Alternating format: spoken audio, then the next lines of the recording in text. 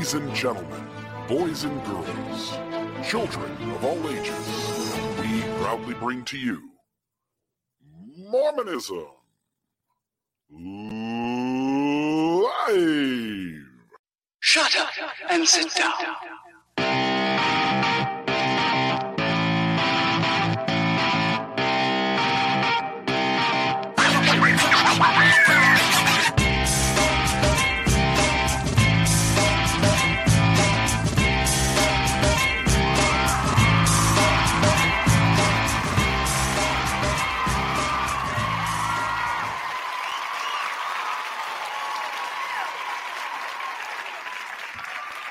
All right. RFM, how are you? Everybody? Hi, Maven. How are you doing? You're great. Maven, you look absolutely normal tonight. There's nothing unusual about the way you look. I want you to know that. Nobody look at Maven, okay? Just look at me, look at Bill. Anywhere on the top part of the screen is okay. Southern Hemisphere, no, don't look there. Yeah, but listen closely. How are you guys doing? Well, I'm full of the old vim and vigor. How are you doing, Maven? I'm doing really good. I'm sad that I didn't get to do it. I guess you also tried to do RFM, which was it tried to pick our top ones, reviewing all 100. And unfortunately, neither of us had the time to actually do that the way we wanted to. But there's a lot of good stuff. There's so much good stuff. It's amazing. Too much stuff for one episode to cover adequately, I'm sure. What do you think, Mr. Real? Well, here we are. It is show 100. We're celebrating. You see the new logo there on the screen. Folks, I'm going to just... Oh, go ahead. I saw that. Yeah. Okay. So a couple of things. Number one, we really want to try to raise a few donations tonight for the show.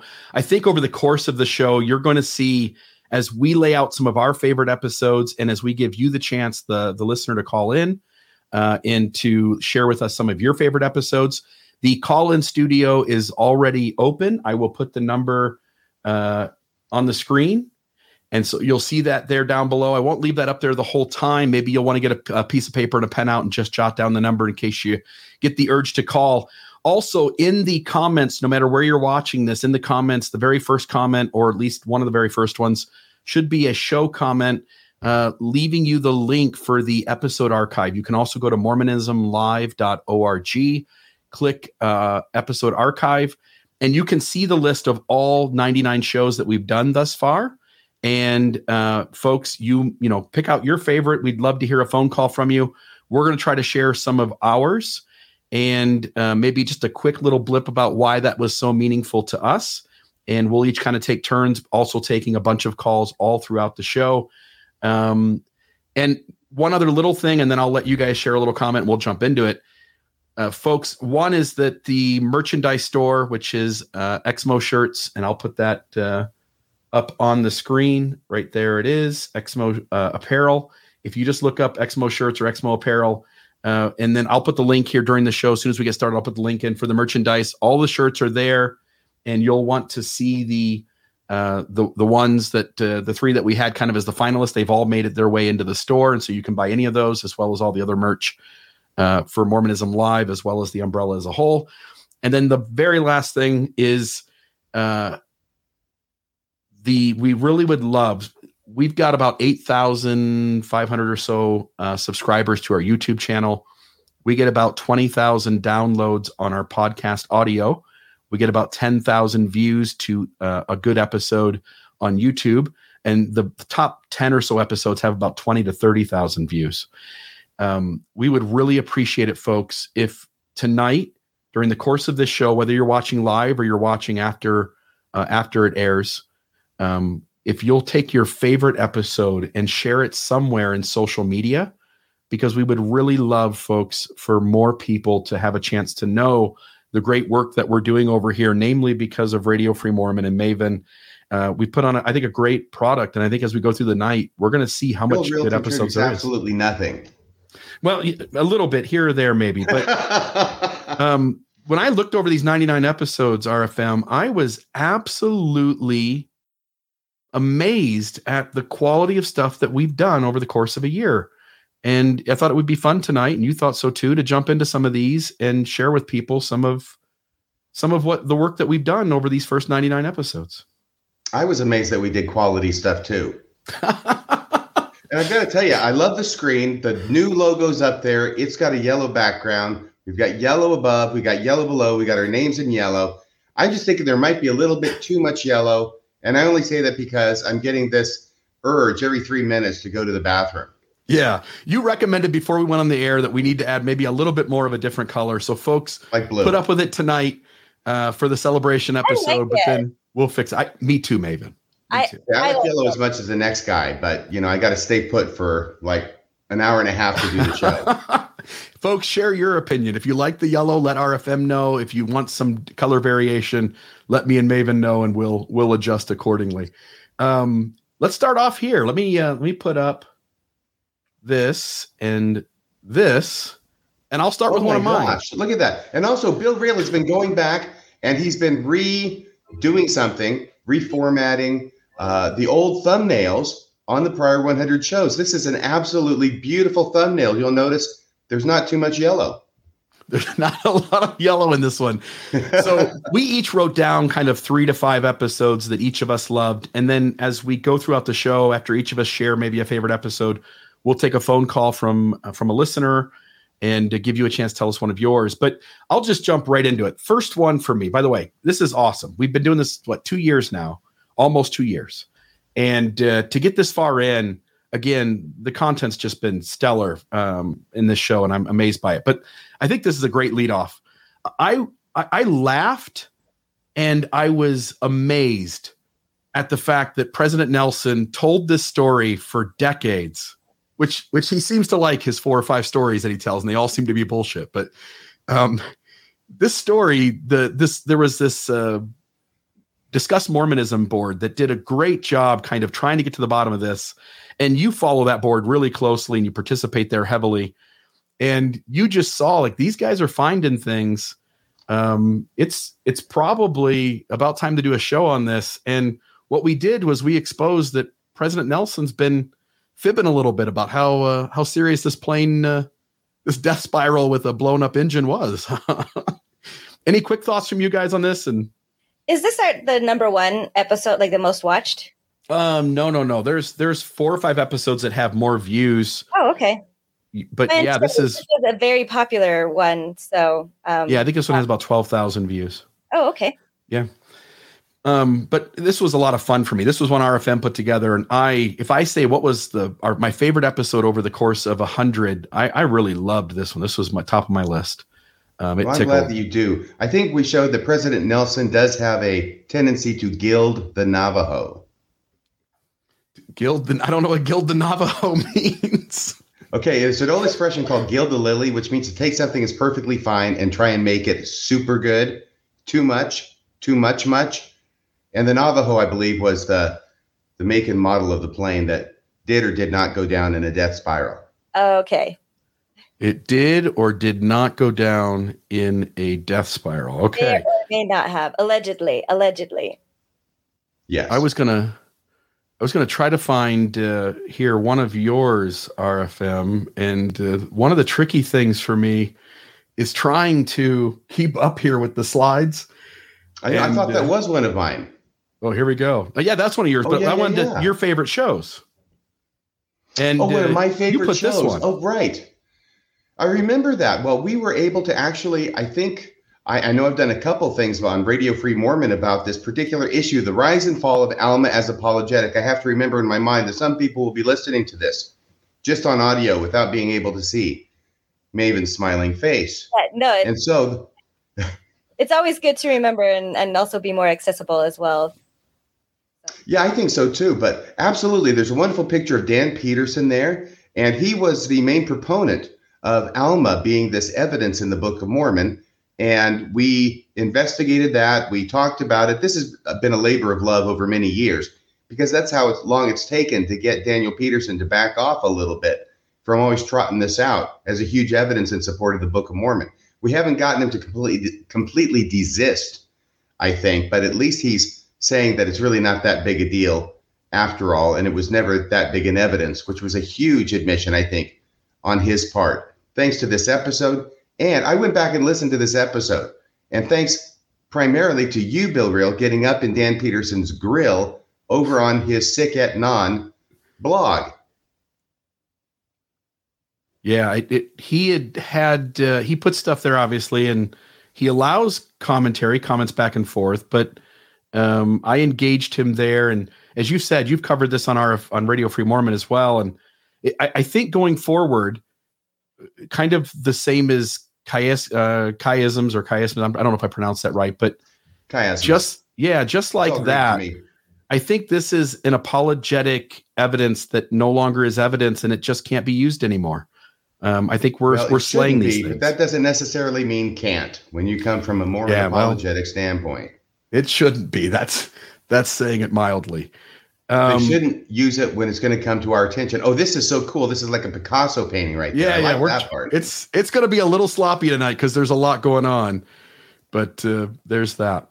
I wanted to put up one of Maven's favorites and get her thoughts on one. Let's see here. Not that one, right? This one right here. Yeah, well, I think both of them. They go together. Yeah, and RFM had also picked these, so there's maybe a little bit of overlap with some of these.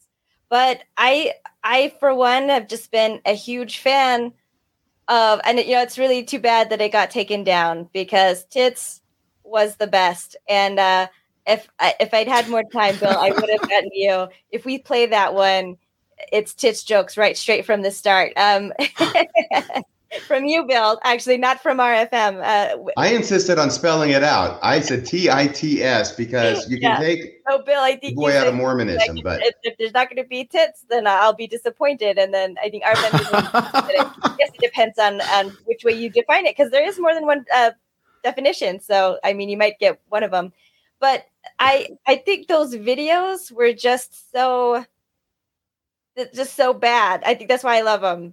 They're so bad. It's just like when there's like a B movie that is just so horribly done that it gets like a fan following. I don't know. That's how I feel about the show. And I just loved you guys. And this was the very beginning, the first 2 episodes. I think a really, really strong start to the show, and it just kept getting better from there. So yeah, and you don't join us until about a year in, correct? Yeah. I'm not anywhere near here. So you're just watching as a fan of the show. Yeah. Yeah, love it. And I think that's how I found when it came out, Maven. Okay, Truth or Dare. Did you watch this when it came out, or just in retrospect? No, I watched it when it came out. Oh, okay. Yeah, because when those videos came out, it was, and I started watching them. They were just wild, I would play them, and then they would make just a ridiculous or extreme claim. I swear, like my jaw was like open half the time, and they were just so bad. They're good. And they're still available if you know like who to ask. Like Jeremy Reynolds, right? I think he does. I think a lot of people saved them. And so, yes. Yeah, there are ways. And I think if you go to Reddit too, someone will help you, with some Dropbox links or something. So if you missed these, and I guess we didn't really give a background. So this was Fair Mormon. This is where Kwaku and Cornelius it's a Brad Whitbeck.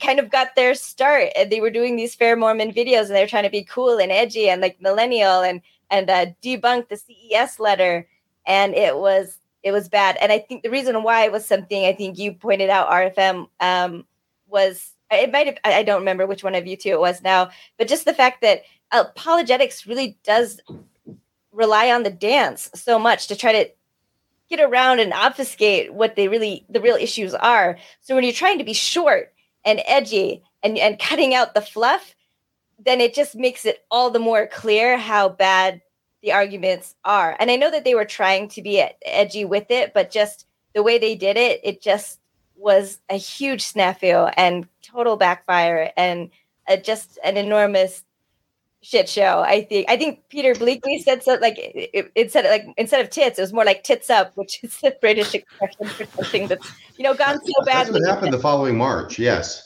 Yeah. They didn't last long on Fair Mormon, did they? No, I was in the grocery store the other day, and I was in the checkout line, and I saw one of those Inquirer magazines on the shelf where they sell them. It had their 3 pictures. It was actually that photo you just showed up there, and it says, "Where are they now?" Where are they now? Yeah, they're missing, huh? They're missing in action. Yeah. No, actually, they have their own little thing going. Yeah, they got And their I own don't mind show saying now. their name because it's Midnight Mormons. Yeah. And apparently what their shtick is now is they talk about witches and werewolves and all sorts of supernatural weird stuff, which, according to them, proves Mormonism is true. So I say, God bless you. Go forth and prosper. I hope you get lots of listeners. Yeah. Yeah, it'll be interesting to see how that unfolds over the years, huh? Yes. I'll just say one last thing. I'm glad you picked this one, Maven, because Fair Mormon, as the apologetic arm for the church, does really poor apologetics. I mean, there really aren't good answers for these problems, right? And they do their best, as you point out, to obfuscate it. I was just surprised that they lowered themselves because I already think they have a low bar for how they do their work. And it seemed like they almost said like, hey, we're going to allow the apologetics that we know don't work. And we're going to host those here and promote those. Cause I think, the Tits show, This Is the Show, I think their apologetics was even exponentially worse than Fair Mormons. The arguments that they were making. And I was quite surprised that they would host it there. This was something else Well- RFM said from that episode, I think, was basically like, it's like when the parents go out of town and the kids throw a party or something like that. Like they just like Here's the keys, kids. Have a blast. We'll see you on Monday. yeah, I think that's what he said. Like, where are the adults in this? Like, and that's honestly the response a lot of people had. Like, we're like, this can't be really from Fair Mormon, is it right? Like, there were people genuinely confused, like from ex-Mormons to believers as well, that were just shocked that this would come from Fair Mormon. So yeah. Oh, Yeah, very much yeah. so. And I remember the big argument they had in the first episode, or the one we addressed in our first episode, had to do with this stunning argument that they said that Jeremy Runnels in his CES letter claimed that Joseph Smith translated the Book of Mormon using a Ouija board. And I looked at that and I said, I haven't read the CES letter, but I know right now there's no way that Jeremy Runnels says the Book of Mormon was translated using a Ouija board. So I go to the little reference that they snap up on the screen. Remember down the bottom left corner, they snap up that reference and snap it back and hope nobody saw it. Because if they did, somebody might go and, I don't know, look it up. It's online for crying out loud. And I looked it up and remember what it said. It said, Joseph Smith translated with a rock and a hat, which was kind of like using a Ouija board. Yeah. That was the thing. That was the thing that got Kwaku L so exercised that he shouted out a scripted, angry, fake F-bomb so that the producers then could bleep it out. Yeah. Yep. By the way, folks, feel free to call, and we'd love to take some calls. So, all right. I think it'd be fun to like rewatch them on the Discord, like, you know, as an activity or something. I don't know. We'll have to hook up with Justin Rich and see if we can do that. That's an idea. When I think about the episodes that I picked as my favorite, I really liked where The historical ones. Yeah, I like historical stuff. And so for me, like the plane, the flight of death, it was the history of it. You know, here's Nelson, he's teaching it. Here's the documents. And I really loved the Two Hills Cumorah theory. And I love the one that came after that you did, RFM, which was the Mormon apologist skullduggery, the mystery of the second Watson letter, which came out from this conversation. And when you look at this episode and that one that I just mentioned, and I'm connecting them because I want to get in a few more than 5, but the history behind there being a second Hill Cumorah, why that whole apologetic argument is created, what all sides say, why none of it works. And then in your research, you find this, you know, whole thing going on with this second Watson letter from the secretary of the first presidency. And what the audience doesn't know, at least I don't think we ever said this, but after that episode about the second Watson letter, somebody got in contact with me who was very, very much connected to Watson. And he verified to them that there was never any second Watson letter. So you and I both know already, but that just verifies that these guys are making stuff up as they need to, because, and again, I don't have time to get into it. I don't know if I could even frame it well in a couple of minutes, but folks, if you're not a deep follower of the show, you ought to go back and watch some of these episodes. The history that they cover to me is just amazing. But I love the Two Hills Cumorah theory in the second Watson letter for the fact that I thought we were really unveiling, especially in that second one, information that most people in this arena who even aren't lazy learners, they don't know. And to me, it's a lot of fun to give people new information. Yeah, well, that Two Hills Cumorah theory, I was fascinated to learn for the first time that this whole theory originated with the reorganized church. They're the ones who come up with the Two Cumorah theory back around the 1920s or the turn of the last century. So then it starts making its way into the LDS church. And that's where you get the great quotes from the church leader saying, not just no, but hell no. There's no two Cumorahs. There's only one, and it's in New York. And of course, then Michael Watson, secretary for the first presidency, writes a letter of explanation to somebody asking the question, saying, no, this is where the battle took place. This is what the church leaders have always said. And that's where they get the second Watson letter, right? Yeah. Where Bill Hamblin publishes the contents of an alleged second Watson letter, which clarifies things and makes it okay for the Two Hills Cumorah theory to continue apace. That was their whole problem with the first Watson letters, because it pinpoints the Hill Cumorah in New York is where the battle happened. And we all know that. We all know that that's what church leaders and the church has taught forever. But these apologists, the Dan Peterson and et al., they want to have it down in South America because they know the science will not withstand any scrutiny up here in New York of a huge battle of that magnitude taking place. Could not have happened there. They want to have someplace else where it happened. And this letter was really bothering them. So all of a sudden they come up with a second letter that's published, the text of it, in an article by Bill Hamblin that gets them off the hook and says, now, we're not saying that it actually happened there. It could have been anywhere. We don't take any position on this, right? But then when they were asked for the letter, they said, oops, the dog ate the second Watson letter. We don't have it. And so that was the controversy there. Yeah, well, just for the record, Watson says there was no second letter, which doesn't surprise you or me at all. Well, that's elementary, really. Yeah. Will you go to slide number 7, Maven? I think you and I are both trying to get into certain numbers, and I'm not having an easy time flipping over to it. Is this where one of you's trying to roll up the window and the other one's trying to roll down the window? I think so. I think we're both pushing buttons. So, okay. Number 7. So RFM, this was one of, let me go to the different thing here. You liked this one. I like this so much because it's not often you hear a story where a leader of the church like Elder Bednar gets up in front of a live audience. Well, I don't know if it was live, but he actually publicly talks about not just one legitimate miracle that happened, but 8 of them.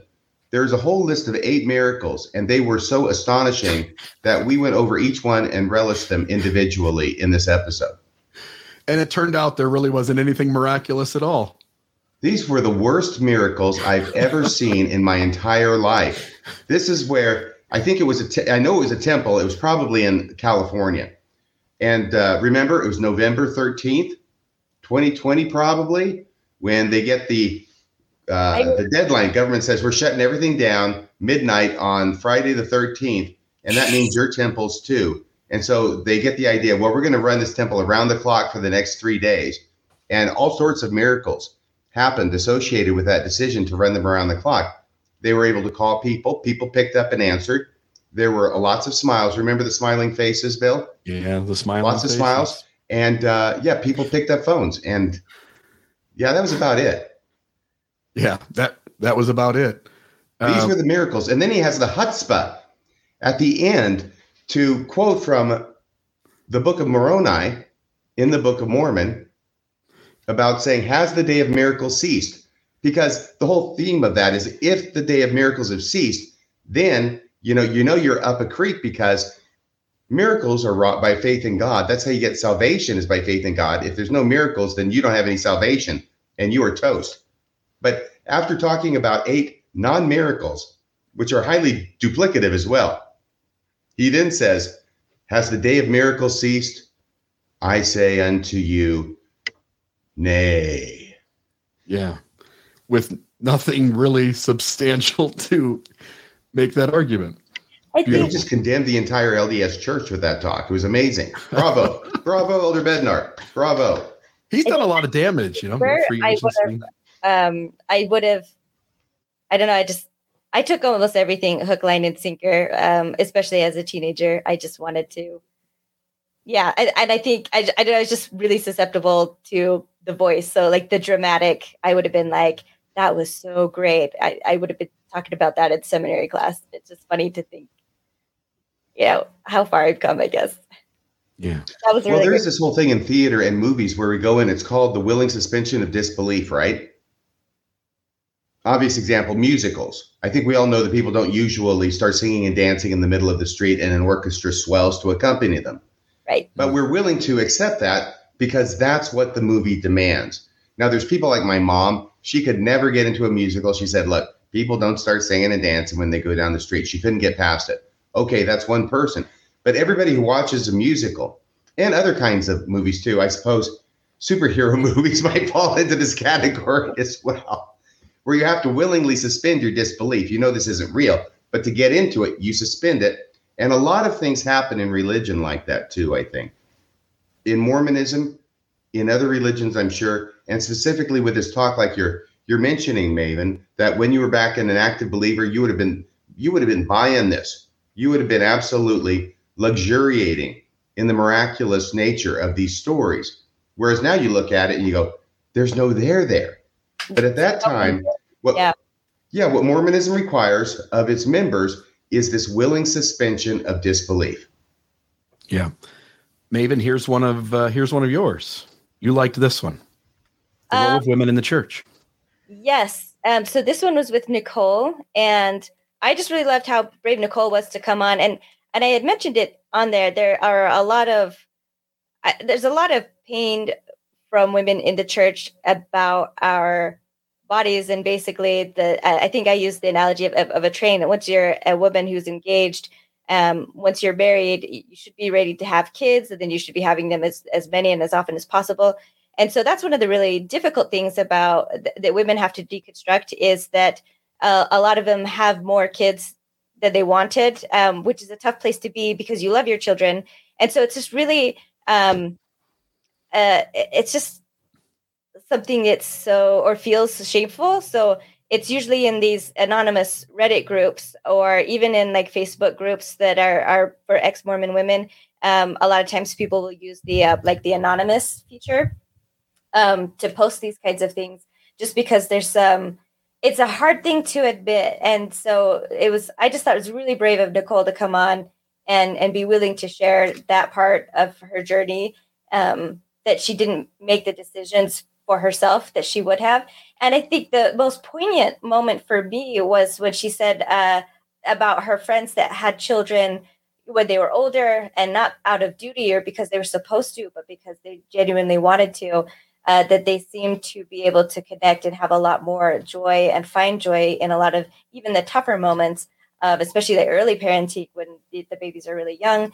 And so when she said that she felt that Mormonism had robbed her of some of the joy that comes from motherhood, it just hit me so hard. And I just found it also so ironic, because it's the one role that the church pushes on us so much, and they promise us that's the only way to find joy, when the way they go about it actually, I mean, for one, not every woman finds joy in it. And we had some pretty brave callers that called in at the end to express that as well. And you just feel like a failure if you're not finding joy in it.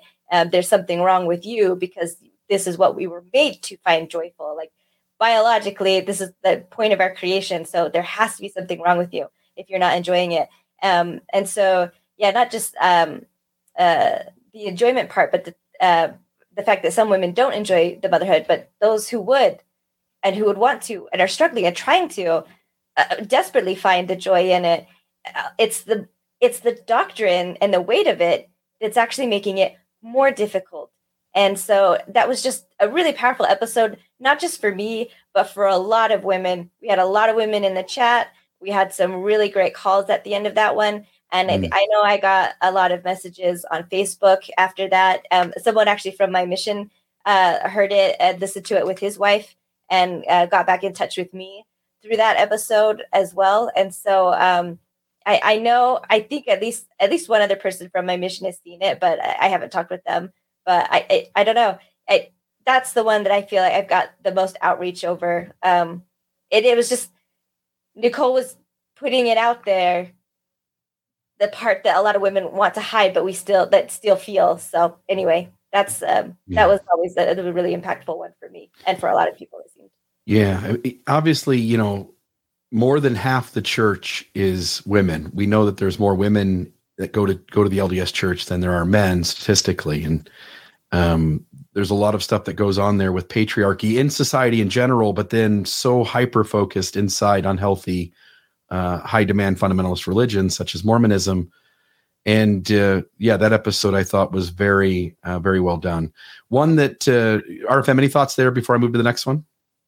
No, I think that Maven covered it beautifully. Perfect.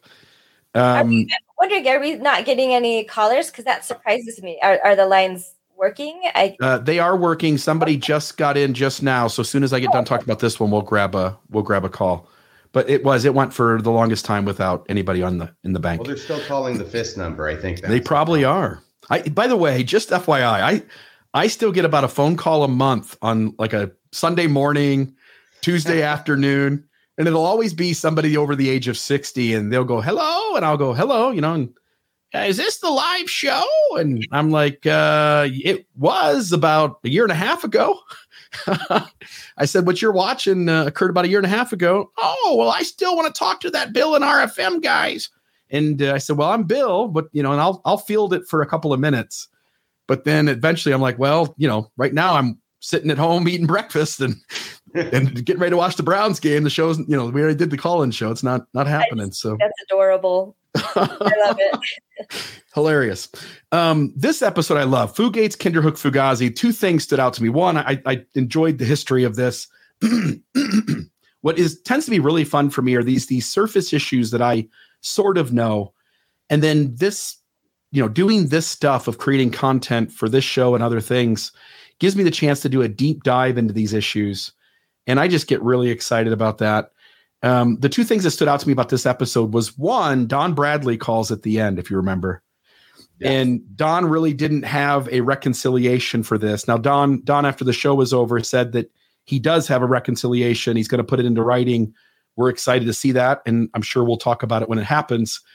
But the second thing that I thought was really incredible was, unbeknownst to either of us as we were going through the episode, by the time we got to the end, we realized that the Kinderhook plate translation, by the church's own deduction, actually kills the catalyst theory too. And I don't remember all the specifics of that, but if you remember right, the way that we went over the data and the way the church history department acknowledged that Joseph Smith was trying to do a certain kind of translation, that kind of translation is not what the catalyst theory for the Book of Abraham was. And the character off the Kinderhook plates that was similar to the Book of Abraham papyri is where that translation took place. And that's very different than what the catalyst theory was supposed to be. And so I thought for those two reasons, I thought this was just an incredible episode, plus all the deep history and documentation of everything that was shared in the show. I love trying new stuff. And this was one of those that it's just always a reminder that as much interest as there is in church history and certain documents, and the ones that are at least available to us and not hidden in a vault somewhere, either on a hill or in the church administration building somewhere, there's still new discoveries to be found. And Bill, you had one recently. I just love, this is what makes it so fascinating. And people have asked me why am I in this space? Why am I still so involved in Mormonism? And it's all the more fascinating when you don't have to constantly filter everything. So this kind of stuff I've always really liked on the show. Yeah. Any thoughts from you, RFM? Yeah, this particular thing about the Kinderhook plates. By the way, can you say what Fugazi means? Because it's some Italian phrase that you got from watching The Godfather or something. It's an Al Pacino mob movie, but it was not The Godfather. And I don't know if it was Casino Man or so. I don't remember what it was. But Al Pacino, and he is looking at some other guys proclaiming to have diamonds. And he looks at the diamonds and he goes, "Those are a Fugazi," and he's like, "Oh, Fugazi," and the other guy says Fugazi, and they couldn't even pronounce it right. And But what it is, if you look up Fugazi or Fugazi online, it's basically a fake. And so it's Fugates, who's the gentleman involved with locating the Kinderhook plates. It's his fraud. Finding it. Yeah, and so Fugazi or Fugazi just means a fake or a hoax. Okay, so I bring that up as Exhibit A whenever anybody tries to give me grief about saying jokes that you don't get, Mr. Real. Yeah. Fugazi, I got no idea. I had to have you remind me actually right now live. But the Kinderhook plates, they are a remarkable example of how nothing in the world is ever going to sink this church to the minds of its true believers. Mm-mm. Because anywhere else, these Kinderhook plates would have sunk a person's claims to be able to translate by the Spirit. And what happened, as you recall, is that Joseph Smith translates a bit, and it's probably this one character, if John Bradley's correct, and he certainly might be. It looks like he is.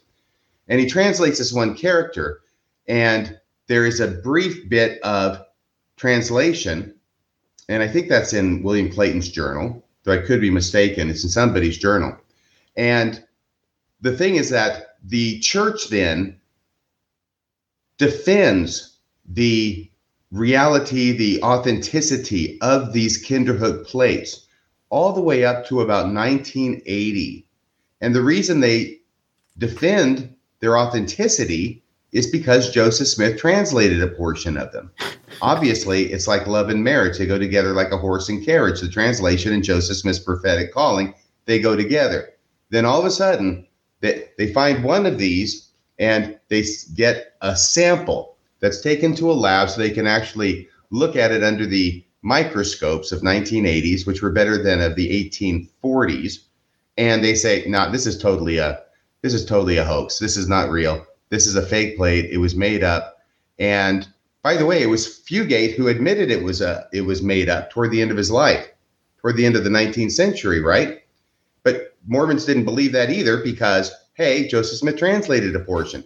This is how durable the faith of the Latter-day Saints is in the prophetic status of Joseph Smith and his ability to translate. So as soon as it comes out, actually, this is a hoax. Fugate was right when he was admitting that he just made these up one night as a joke and a hoax of his own. As soon as that happened, it's like the church, anybody who was paying attention, turned on a dime and said, of course they were a hoax. Joseph Smith never translated them. Yeah, it reminds me of when I'm going to say his name wrong, but Ugo Perigo is no, I think that's the guy who makes spaghetti sauce. Yeah, the LDS DNA guy. Ugo Perez. No, Perez. It's something like that. I'll look it up. You go ahead. You keep talking. Ugo. It reminds me of this DNA moment guy. where Brian Hales created his entire apologetic argument around Sylvia Sessions' daughter being the offspring of Joseph Smith. And then Ugo does the DNA test and does this big conference to release the data. And he's going to tell everybody that Sylvia Sessions' daughter is not Joseph Smith's child, which runs exactly counter to Brian Hales' argument. And within about 8 seconds, because Brian Hales comes to the conference ready with a different argument just in case the DNA doesn't go his way. And I'm sure he got the inside track. But he essentially stands up and unveils an entirely new argument, which completely goes against his previous argument, because that's what Mormon apologists do is every time the data paints them in a corner, they just drill a new hole in the wall and find some other place to crawl through. Yes, it was Ugo Perego. You were correct the first time, Bill. Look at that. No Chef Boyardee for us. All right. Let's go ahead and take a call here. And I want to keep the calls to folks sharing what their favorite episode is. I don't know what necessarily this one might be, but Trevor, are you on the line? Trevor. Yes, I am. Okay, Trevor, you're on the 100th show of Mormonism Live. Which episode has been your favorite? My episode that would be my favorite, because it just blew my mind, would be RFM's episode where he talked about how the Liahona is actually a hand warmer. Yeah, brass balls. People are talking about that in the chat. Yeah. Trevor, I thank did you so actually have a much. question that's off. You're welcome. I did have a question that's a little off topic, if that's okay. Sure. Let's be quick though, if you don't mind. Okay. Because there's so many So, calls piling up I think it was behind you last right now, week, Trevor. Right, I'm sure. So there was a call last week that I really loved. That was a TDM calling in, and you couldn't, I think it was last week, you couldn't get him to admit that a 37-year-old marrying a 14-year-old is wrong. And I watch a lot of debates online, and I was just curious, are you guys open to having people call in and obviously respectfully challenge the critical side of Mormonism? And I know that, Bill, that you've said that you don't think debates really work because the people on the stage don't really change their ideas, but I've always felt it's not really for the people on stage. If something is triggered that somebody listening hears, that it makes more sense. Yeah. But I was just wondering sorry. Just let me answer that really quickly because I don't really want to fill this too long. Okay. But I'm more than happy to schedule a guest for a week that I'm in charge of the topic where we get into a push and pull about any of these issues. And so if you want to do that, you can reach out and email us at Mormon Discussions with an S on the end, podcast with an S on the end at gmail.com. I would love to have a Mormonism Live episode with an intelligent, informed believer who wants to challenge us on any of these issues that we go into. And I would welcome that. But I don't know that I want to stand up and do much of a debate because I just don't like the format of speaking for 7 minutes and then the other person can say whatever they want. And then I don't have enough time to really go like, okay, let me deconstruct that idea and logically explain why it falls on its face. But to do it on an hour and a half show, if we took one topic, would be, I think, enjoyable to our audience and enjoyable to me.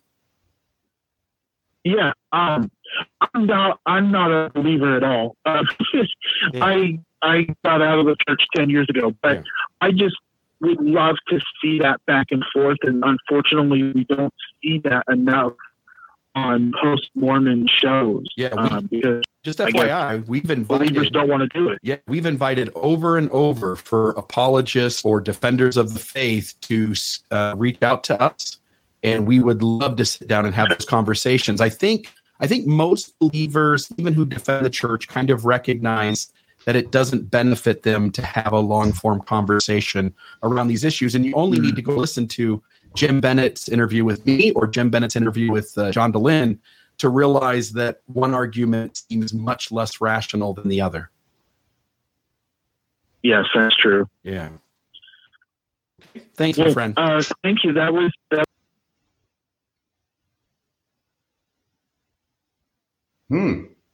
Okay. I don't know. I think something bad happened to Bill, but that's okay. We're more than up to carrying on without him, aren't we, Maven? Yeah, I think so, and I'm sure he'll jump back in soon. He probably will. I know that there was one individual who wanted to come on the show, but he was an unknown. He was acting a little bit possibly mentally imbalanced. When we say we'll have an apologist on the show, we don't mean necessarily anybody. We want to have somebody who knows something, who's going to have something meaningful to say to the audience. And we don't need to have somebody who's mentally imbalanced. My apologies to Stephen Smoot. Okay. All right, next one. By the way, I don't know what cut me out there to kind of kick me off the show, but I think having the 2 PowerPoints up was a great idea. It probably was mine that's not going back up there, but let me see if I can put it back. The next one we need to put up there is it looks like the rules of the game. We haven't done that one yet, correct?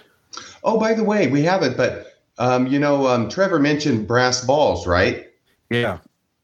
Can I just mention that was a real fun one for me because I always appreciate it when we are able to make a substantive contribution to actual Mormon studies, Mormon historical studies, and we were able to do that in that episode. That's always a thrill, actually adding to the discourse, which we do every now and again on this show.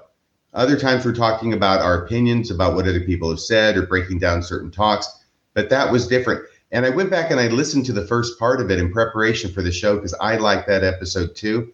And you recall it was an English gentleman who had made this discovery 15 years ago watching TV over there on the telly, probably a BBC show, some kind of antique road show in England.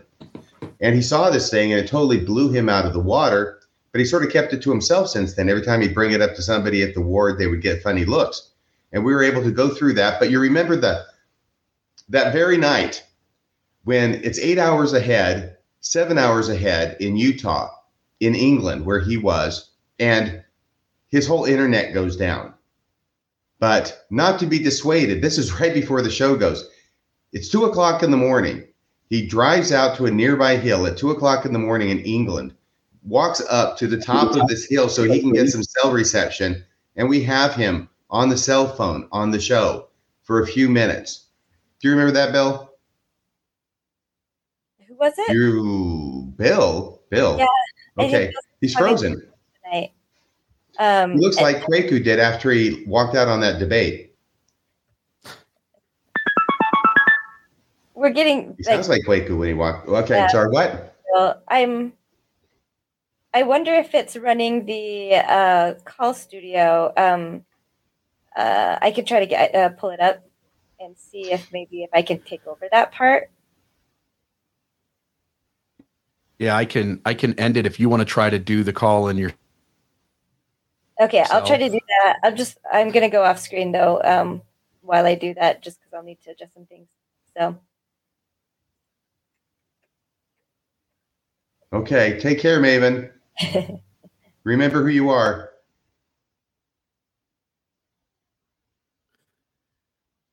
Can you hear me? And now, what are we doing, Mr. Real? Well, I'm hoping you can hear me. Can you? I can hear that. I told you there's too much yellow on the screen. Yeah, that's probably what's going on. Let me see if I can find a different. Yeah, I don't have. All right, let's try this. You go ahead and try that. You remember when I had those massive headphones on when we started this show? Yeah. There's actually one scene where I lean over to look at something and they slide off my head. I think for me, it's turning this. I'm going to do this a different way. Give me a second here. So I'm going to. Folks, if you're on the line, I really apologize. I'm going to end the show, and so you're going to need to call back. And if you'll do that, we'll get you right back on.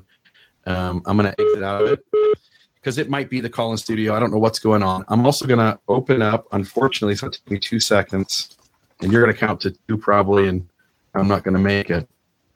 But if I put the slideshow up on my screen a different way, and we'll see if this works. Because I was running into problems every time I tried to switch to a different slide, it was freezing up, and then I would get kicked out of the show. And so, okay, so that I know what's happening, you're going to shut down the entire show and then start it again, and everybody who's watching now is going to have to log in, or what? No. Just the people who are on the call line. 2 people were in the call line, and they're going to have to. Oh, okay. Okay, sorry about that, callers. Please do call back. Yeah. One of the problems of doing a live show is you're not really ready when things don't go right. So we'll see here. Share.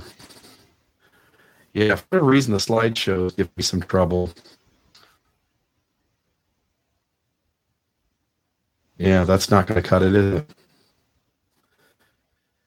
Stop screen. No, apparently not. Would you like me to just expatiate about anything while you're busy working? No, I think we can do this here. So all right. So sorry, Bill. It's going to be a little. I mean, because we both had the slideshow up. If it's causing a problem on your screen, are you able to? So what I've got now, and what I think work okay, is if you got yours up, and I've got mine as a screen share, you've got yours as the actual Google document, and I think we're going to be okay going forward from here. My only issue is I'm not going to have access to the outline, which was on that monitor. So maybe if you can help us out, Maven, and kind of try to stay one step ahead on kind of alternating between the three of us on whose favorite show, and I'll pull the call-in studio back up. Maybe I don't know. I'm kind of stammering here because I don't know what the perfect solution is. The less you have on, the better. Yeah. So I'll let you do the call-in studio. You can even have it just on standby, essentially. Yeah. Which one were we on? Do you guys know off the top of your head? I don't know, but we've gone from 326 viewers down to 10. Yeah, rules of the game. Let me. We can do this a different way. Oh, rules of the game. That was one of mine. I remember that. Tell us about it. What was stuck out to you about this? And I remember your rules. Well, do you really? I had to look them up because I came up with them. You do a better job of remembering the things I come up with. Frankly, I think I remember yours. Enter your show or meeting number and press pound. Okay. All right. Like and rule number 1. These are the rules of the game from the perspective of the church leaders. Rule number 1, we are going to hide stuff from you. Rule number 2, we are going to try to keep you from finding the stuff we're hiding from you. Rule number 3, we are going to lie about hiding stuff from you. Rule number 4, you can't blame us, the leaders, for hiding stuff from you. And rule number 5, if you talk about the stuff we are hiding from you, we will hide you. And these are kind of pithy, kind of enjoyable rules of 5 rules about how the church deals with negative aspects about church history, mainly. The amazing thing about this podcast, the show that we did, was that we were able to find actual audio clips or written statements from different church leaders, usually more than one, to support each and every one of those 5 rules and to show that that's exactly what they're doing. And they're really not making a big secret out of it. If you listen carefully and know where to go to listen to the right sound clips, they have admitted the truth of all of those rules and that's the rule book they play by. How did you come up with that, RFM, the 5 rules? Did you just kind of sit down and plot them out, or did you just have one of those light bulb moments that you're prone to have where it just kind of all comes together at once? Holy Ghost. Holy Ghost. That was a total Holy Ghost moment, baby. Great. Good. The church thinks it has a monopoly on the Holy Ghost, but not quite. Maven, what was another favorite of yours? I'm trying to pull it up here. I think some of mine got mixed up on here, but one of them was the one that we did on patriarchal blessings. So actually, I think that one was here. And I think for me, this was compelling because our guests were so compelling and their stories were just really, I think, heartbreaking. And this was also the preparation for this episode was what really opened my eyes to how harmful patriarchal blessings are.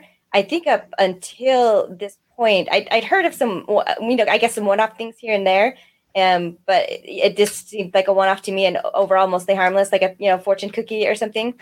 But then when I was thinking about just how much I took stock in mine, and now that since we've had that episode, I just feel like I notice it so much more now. It's a confirmation bias, or I may think there's another phrase for it when you're introduced to something and then you start seeing it more. But anyway, just when you are a believer, and these are usually given to you as a teenager when you're just like at this prime time of, I think, still some gullibility, just lack of experience and knowledge about the world. And then also a lot of vulnerability because you're in this kind of transition space from childhood into adulthood. You're really looking forward to the future. And there's a lot of hopes and dreams and uncertainties.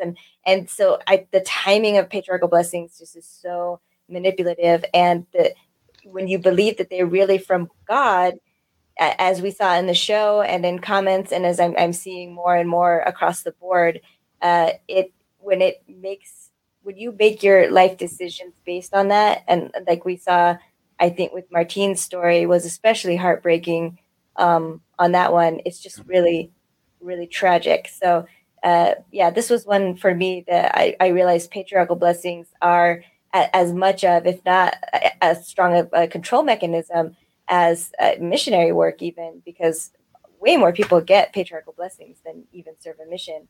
And so, so that's what I was thinking about that one. I remember that one with Martine Derrick Smith and Lila Tuller on the show. And that was kind of like you, Maven, where I looked at my patriarchal blessing every now and again when I just didn't have anything else to do and there's nothing good on TV. And I'd look at it and I think, okay, so how much of this has come true versus how much hasn't? That was about all the attention I gave my patriarchal blessing, I'm sorry to say. But then I find out that there are actually people out there who take it really seriously. In other words, there are members of the church who take their patriarchal blessings as seriously as the church leaders tell them they should take their patriarchal blessings. And then when those people do that and they plot out their life according to what their patriarchal blessing has said, it can run into tragedy and disappointment and frustration and ultimately a loss of faith. Yeah. Yeah. Are we back? Karen? I for whatever reason, my screen just keeps doing weird stuff. I really apologize. So I was going to put this up there. Oh, okay. I was going to do a different one and pull up one of our callers, if that's all right. Oh, by the way, pull up the caller. Feel free. Let's do it. All right. I'm just going to, it looks like it's Emily. I'm going to try to pull Emily up. Okay, Emily, can you hear us? Hopefully everyone can hear you. Hi. Yeah, thanks so much. All right, Bill, I just wanted to thank you guys for your show. Thank you. Can you guys hear me? Yep, we very hear you. Loud and yes, thank you. I'm just trying to let you go on with your compliment. Please continue. Yeah, thanks so much. And the women in the church has to be my all-time favorite one, but my second favorite one was a recent one it was episode 93 about the tar and feathering. I really appreciated how much you guys followed the evidence wherever it went and didn't really get caught up in supposition about the husbands on missions and things that you could have gone down this rabbit hole, but you didn't. And I so appreciate that. It's so easy as an ex-mo sometimes to get caught up in that. And I just wanted to say how much I appreciated that and enjoyed that episode. Thank you, Emily. And then I think, Bill, was this one of the ones you had put on? So that's why I pulled it up on the thing, or it might have been on one of RFMs. What's that? The tar and feather? Uh-huh. That was Bill. No, I mean, what's that? I'm saying that was your episode. Yeah, it's one that, again, it's one of these things that I've always wondered. I've heard the rumblings that Miranda Nancy Hyde Johnson Hyde, I should say, was being approached by Joseph when she was a teenage girl, and that's what led to the tar and feathering. I'd never really dove deep into it. I've always wanted to spend some time there, and so I took a couple of weeks trying to find everything I could. And I think it's something that RFM and I try to do is to always just go where the evidence does. And I will say we are different. I think RFM tends to stop right at the line of what can be concluded demonstrably. I always use that word. And I'll kind of go a little further and go like, okay, I'm willing to add a little bit of conjecture as long as my conclusion is the one that requires the least amount of conjecture. And so we're a little different in that way, but we often behind the scenes are talking to each other about how we want to go wherever the data goes. And this was a really good episode to show that, because in the end, I think this is one that the church can notch off as winning the argument and having the stronger argument that Joseph wasn't doing anything with Nancy Miranda Johnson Hyde. And that at the end of the day, anything that concludes that is adding more conjecture than the other argument, and hence we should stay away from it. So I'm glad that you noticed that and appreciated it. Yeah. And Emily, I'll tell you that I looked at the evidence, most of which. But go ahead. Is Emily going? Bye-bye, Emily. Thank you for calling. Thank you for. Oh, sorry. I let her. Yeah, but go ahead. I mean, she's listening. Okay. Hopefully, she's still watching. She didn't just shut it off as soon as she called. Emily, thank you so much for calling. Thank you for the compliments. I was just going to say that I looked at the evidence, and most of this is what Bill found. Bill is demonstrating a remarkable facility at finding and researching evidence. In fact, there was one show, it could have been this one. I think it might have been this one, but it was one of your shows, Bill, that was a historical episode. And somewhere toward the end of it, no less a luminary than Dan Vogel commented that you did a good job finding the sources. And I would say that is praise from Caesar indeed. But I remember I looked at these sources and I just thought, I'm not sure this is adding up to where I would feel comfortable saying what I've heard other people say, which is that, Joseph Smith was diddling little Miranda Nancy Hyde Johnson Smith, or whatever her full name was by the time she finally shuffled off this mortal coil. She had a lot of last names and a lot of hyphens in there. But you had also come to that conclusion, because I remember this is what I thought. I called you up, I asked you what you thought, and I was wondering where you would come down on this, if you would come down the same way that I had come down on it, which is, this doesn't look like it's necessarily backed up by the evidence. And once again, we're not saying it did happen or it didn't happen. What we're saying is we weren't there, and all we have is the evidence that exists in order to form our conclusions. And so Bill came down exactly where I came down, which is my way of saying how brilliant you are, Bill. Good job. Thank you. Appreciate it. And it really is. It's a good test, right? We did this episode where we talked about Steel Man and Straw Man, and we talked about logic and basically how Kwaku and the Midnight Mormons aren't using it. And one of the things I try to do, I really do, is I try to say, okay, what conclusion requires the least amount of conjecture and allowances? And in this, like you pointed out, maybe what the critic thinks happened, but it's the argument that requires you to make more leaps without the information or evidence being there, and hence it is the less rational conclusion without evidence coming forward, additional evidence coming forward. And so we stop short of saying those things happen. And if I'm a betting man, I'm going to bet they didn't happen because that's where the evidence says. Mm-hmm. Yeah. Another one that I really dug, and I don't want to get out of order here, but it's going to be chaos, I think, the rest of the evening. But this was one I really loved. And for the same reason, we showed a ton of documentation. We went into a bunch of land deeds. I really got a thrill out of this history. It was a story I didn't know. I didn't know anything about Flora Woodworth. And I came across this story about the gold watch and harsh measures against Emma Smith by Joseph. And I thought, man, this would be a fun story to tell. What I didn't know is by the end of the episode, I had gone back into a bunch of land deeds and I found every single woman's land deed from 1842, 1843, 1844. And then I tried to look for additional evidence that was a plural wife of Joseph Smith. And most of them, it was clearly yes. But there were about 5 that I couldn't find anything, except in one case of a Jane Gully. There is a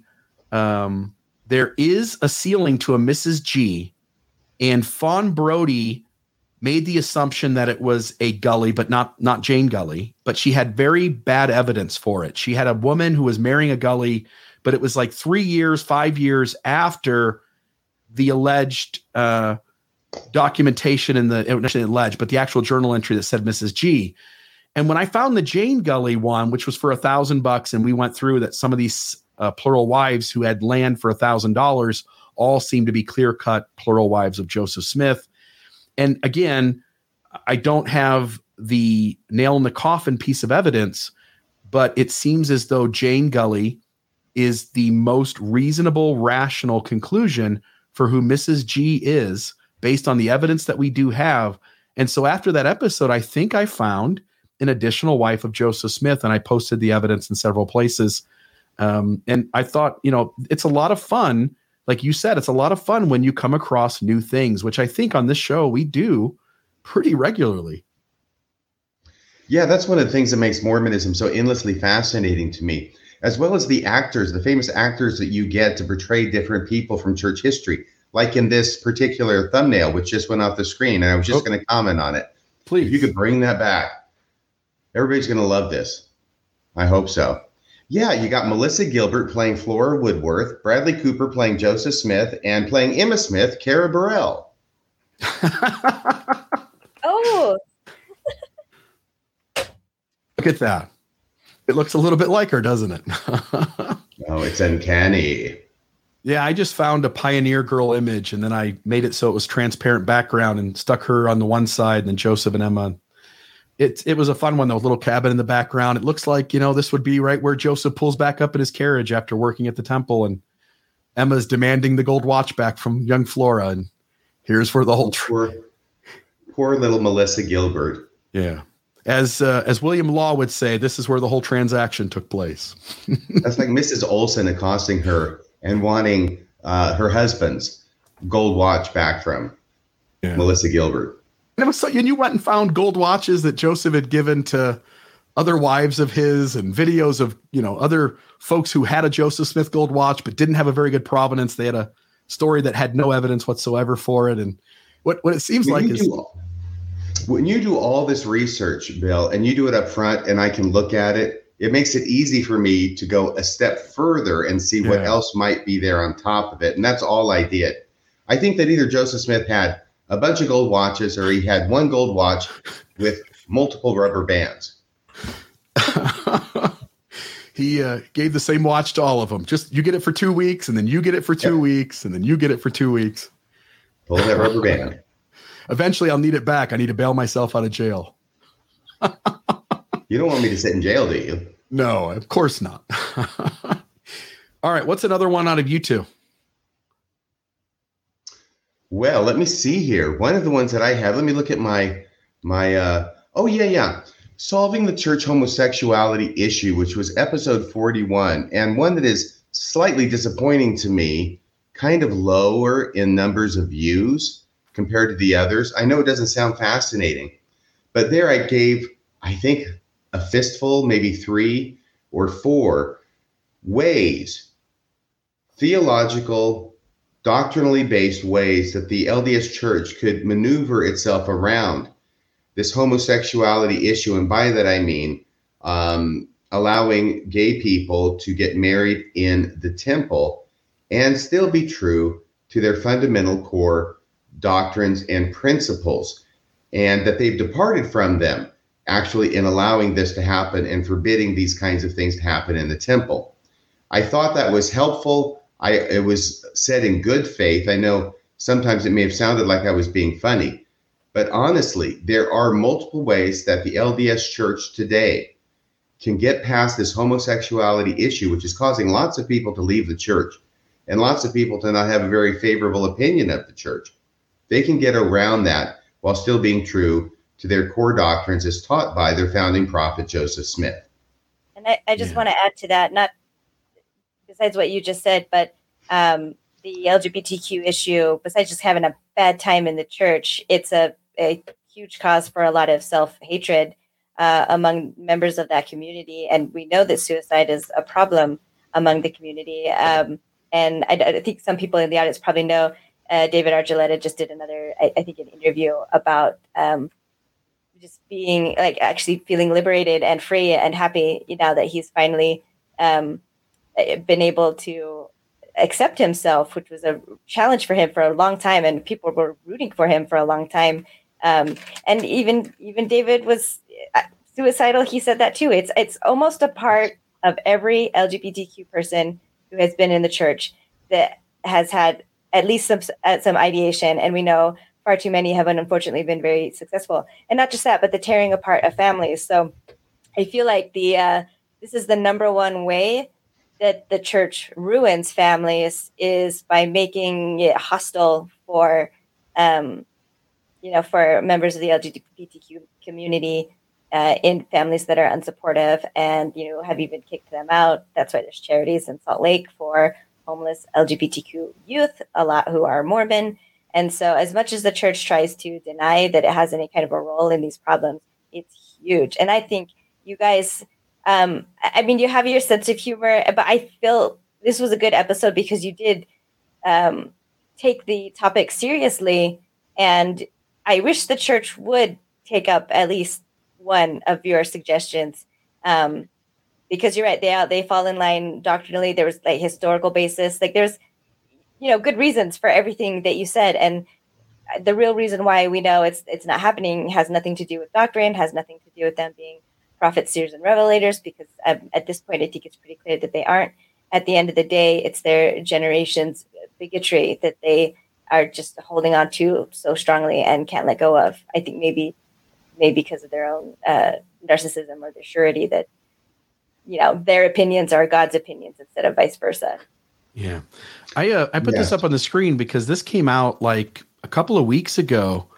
Peggy Fletcher Stack, Salt Lake Tribune, October 4th, 2022. So about a month ago.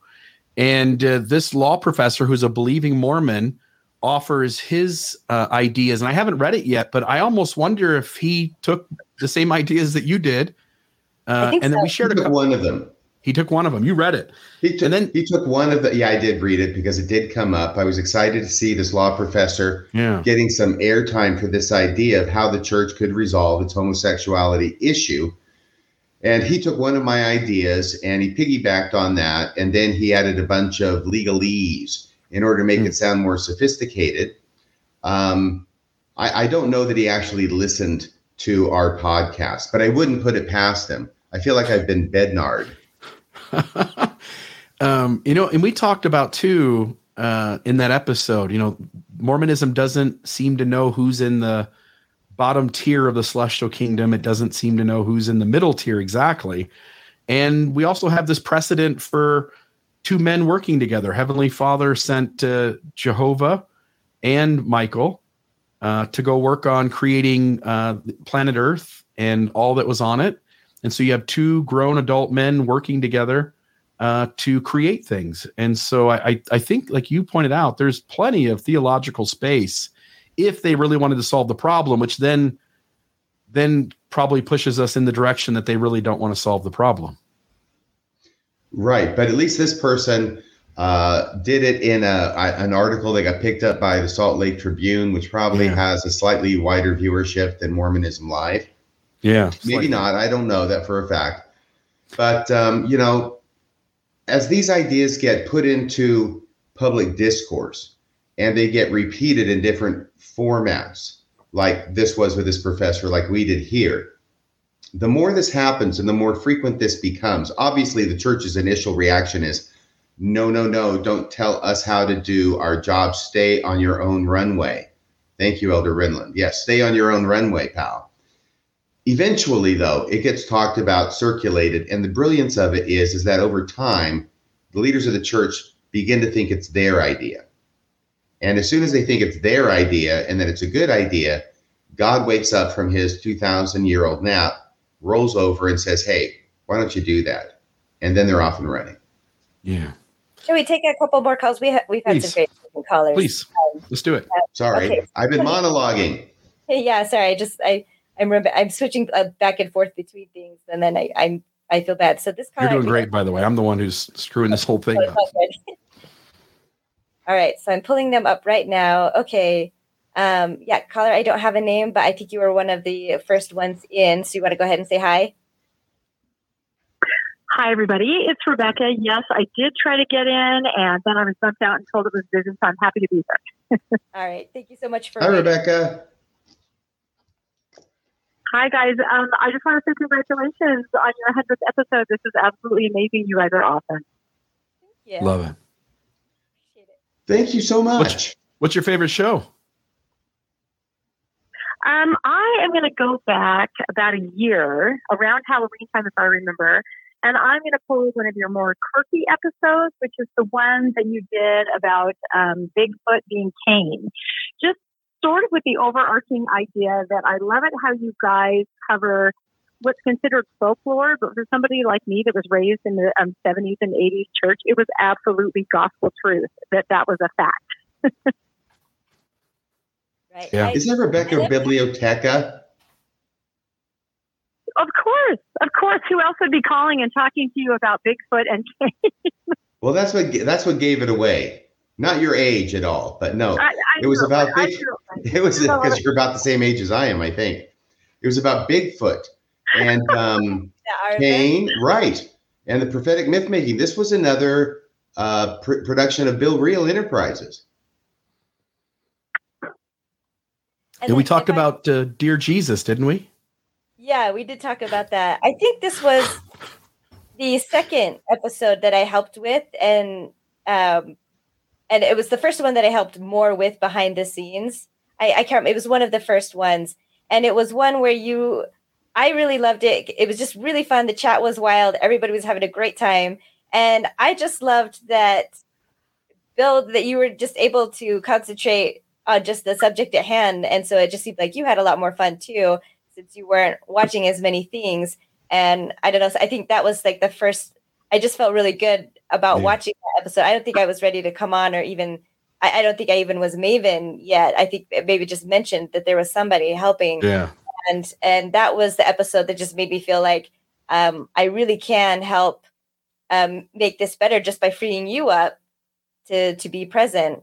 And so, and you mostly are, but that was one thing I did notice in some of the earlier episodes was sometimes the distraction or from you having to switch back and forth. And so it just made me feel like a warm feeling in my heart. So good. Yeah, I love it. And I felt like we laughed a bunch during this one. I felt like there was a lot of humor that, like you said, the audience was good. Well, somebody was putting deer heads on every single image from church history and throwing them up on the screen with no notice to me. Yeah, there were lots of images of deers. I didn't do the images. Rebecca, are you still there? Okay. He is still there, yeah. I'm still here, of course. I'm a fly on the wall. Oh, I thought it was Vincent Price. Yeah, something. No, but I just love the way that you guys you'll kind of shine a spotlight on these things that like today they seem like they're folklore, but I'm telling you, when you're raised in the 70s and 80s church, they were gospel truth. Bigfoot absolutely was king, and the 10 tribes absolutely did live under the ice. I mean, I love how you guys discuss things like this because it was a reality for those of us that are a little bit older. Oh, absolutely. And the city of Zion used to be where the Gulf of Mexico was. Mm-hmm. All these things. I mean, Mormonism used to be so amazingly fascinating, exciting, vital, weird ass. Back in the 1960s and 70s, it was a kick to be a member of the church back then. But slowly, you look at it with this big 30,000 foot view, right, Bill? Or 20,000 foot view, whichever one. And you start to see, I mean, this is what it is. Okay. You still with me, Rebecca? I am here for the duration. Okay. Do you have a pencil and paper ready to write this down? Oh, it came to me the other day because they've just been taking things away. They take away Bigfoot, they take away the city of Zion. Yep. They take away the North Star, and that's Garden where of the Eden. city of Zion is. What? Garden of Eden, gone. Garden of Eden's out of here. Yeah. Sorry. Nope. So what has happened is that in the first 50 years of Mormonism, Revelation, I'm talking about Revelation, okay. Revelation, the first 50 years of Mormonism was addition. And ever since then, it's been subtraction. What do you think of that, Rebecca? I think you're absolutely right. And I would add to that all the faith-promoting rumors that were facts, like Elvis died clutching the Book of Mormon, or, things like that you just knew and you talked about. And those don't exist anymore. Oh, absolutely. Yeah, he loved that Book of Mormon. When Mrs. Osmond gave it to him, he said, thank you very much. Prophets, seers, and revelators. And know less and less every day. I'm still going to do the episode with Steve Preinecker about the book that was around about the fate of the persecutors of Joseph Smith that has all these gruesome deaths and things like that. So Crystal had called about that earlier. So yeah, that's just another example that I'll be going over later. Well, those stories go to illustrate the principle that when God is asleep at the switch and his main man, Joseph Smith, gets murdered while God isn't paying attention, he gets really pissed off at the people who did it. After the fact. It's payback time. If only God were Superman, then he could fly around the earth in the opposite direction and turn back time, and he could actually save Joseph Smith. Yeah. And you wouldn't have an apostolic coup d'etat. I know everybody's astonished because I just did a DC reference. I'm going to have to repent of that after the show tonight. And we have another caller that's been on as long as Rebecca. So I'm going to go ahead and let you go, Rebecca. Thanks for calling. Thank you, Rebecca. Awesome. Thank you, guys. Congratulations again. Bye-bye. Bye. Thank you. And while you're going to the call, Maven, folks, again, if you wouldn't mind, we appreciate all the donations that come in, but we really do survive on donations. You can make a donation to help keep this show running. As I've said in recent weeks, donations are down a bit. MormonismLive.org. Click the donate button. You can also, right over on the side of the screen over there should be a donate button on YouTube as well, if that's where you're watching it. Mm-hmm.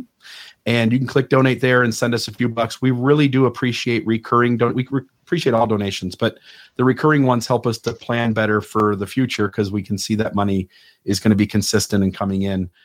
We really had a goal of trying to raise $5,000 tonight, and hoping that some folks out there that you can send a few dollars this way and help keep the show going. And we very much appreciate it. And again, pick out your favorite episode and share it on social media. And obviously we need the money for technology, if nothing else. If nothing else, we need a better technology system. Yes. So the next caller is going to be Pete. So I know you've been waiting patiently. I did want to say, I've seen in the chat, so the queue we're keeping really short. So if you're not able to get in, some people are asking me to make sure they get on the show. You'll just have to keep calling, and likely when a caller is dropping, that's the most likely that you'll be able to get in. And then I think we were going to do, and maybe I could even just do this as like a side thing again, maybe over on the Discord or something. But a few select people know that Maven has a funny PG-13 story about sex toys. So if we do get 5,000 tonight, I will tell that story. So there's an incentive. Again, it is PG-13, so it might. And not it's worth $10,000, but you should have led with that one, Maven. By the way, we have a special prize for one. And Pete's favorite was one that was just recently mentioned. So all right, okay, wait. And because this is the 100th episode, we have a very special prize for the 100th caller tonight. Oh, yeah. I don't think I've been able to keep track of that, so I cannot. This is number 4. But Pete is on now. All right, can you hear us, Pete? Go ahead. G'day, Bill. G'day, RFM. And, of course, g'day to the Queen, Maven. Thank you. Long live the King. Oh, yeah. Go ahead, Pete. What's your favorite episode? Well, for me, as a never mode and as a never anything, I find episode 65 very interesting because it gives a great rundown of Mormonism in one podcast. So thank you very much from me as a never mode. Thank you. And I think Pete is calling. It looks like international call over the web. I'm guessing Australia or New Zealand, if I'm any decent with the accents. Did I get it? Yes, Maven, you will be correct. Australia. All right. Thank you so much, Pete, and we're glad that you like the show, even as a Nevermo. Yeah, the episode. Lovely. Thanks, team. Doing a great job. Hey, Pete. The episode he's talking about, I think, was this one. Oh, and that was another Bill Real production. I loved this one only because it really quickly, what I was trying to show was that there are 1,000 problems. The conclusion is in the critics' favor on all of them. And when you step back and look at it as a giant puzzle piece, you realize you're working with the wrong puzzle. Not all the pieces are there, and it sure as hell doesn't go together. It was a great episode. I'm glad that you liked it. Pete, are you still there, Pete? Yes, mate, I'm still here. Pete, can you answer me a question? Here's the question. Why is a Nevermo like you watching a show that's all about Mormonism? That is a very good question. And for me, it's just really the crux of it all and how people, seemingly good people, intelligent people fall for it. That is one of the most important things to realize, and I'm glad that you've realized it too, Pete. because it's very common for people to look at Mormonism, find it ridiculous, juvenile, and think the only people who would believe this must be idiots, when actually that's not the case. There's a lot of people in the church who are very well educated and very intelligent who believe it anyway. And so I think that's a really good point that you've made, that, intelligent people believe this stuff. And just because you're intelligent doesn't mean you can't fall for something. In fact, frequently, speaking as an amateur magician, it's the people who are the more intelligent and the more educated who are usually the easier ones to fool. Mm. And it's nice to have understanding. Thank you, what they are, from the community, like that it's. Sometimes you get the feeling that you are kind of a freak show to some people. So it's nice to have, I guess, more understanding outsiders be willing to take a look at the messiness of it. So thank you. I'm going to go ahead and let you go, Pete, and then and then we'll keep going. Thanks you so much. Thanks for calling, Pete. Sure. Thanks, Ivan. Have a great night, then. Thanks. Good day, mate. A few people have said that my mic has been muffled, and I hope I made some adjustments to make it better. So I am trying to keep an eye on that. If you can let me know in the comments if this is better, having made a change. And I guess I could keep talking so they can tell me now, because this one was mine.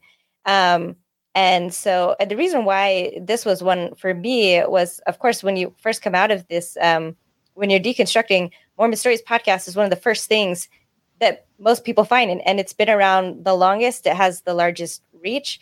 And it's, I think, the history kind of type deconstructions or doctrinal or cultural deconstructions are all very helpful. But there's just something that was just really, really cathartic to me as I was like freshly going through my own.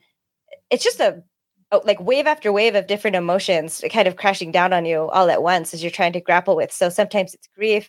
Other times it's just embarrassment, like how could I have been so stupid? And then then you get angry, and then there's just kind of like an empty, despondent feeling, and then kind of like a righteous kind of anger where you're like, you know what?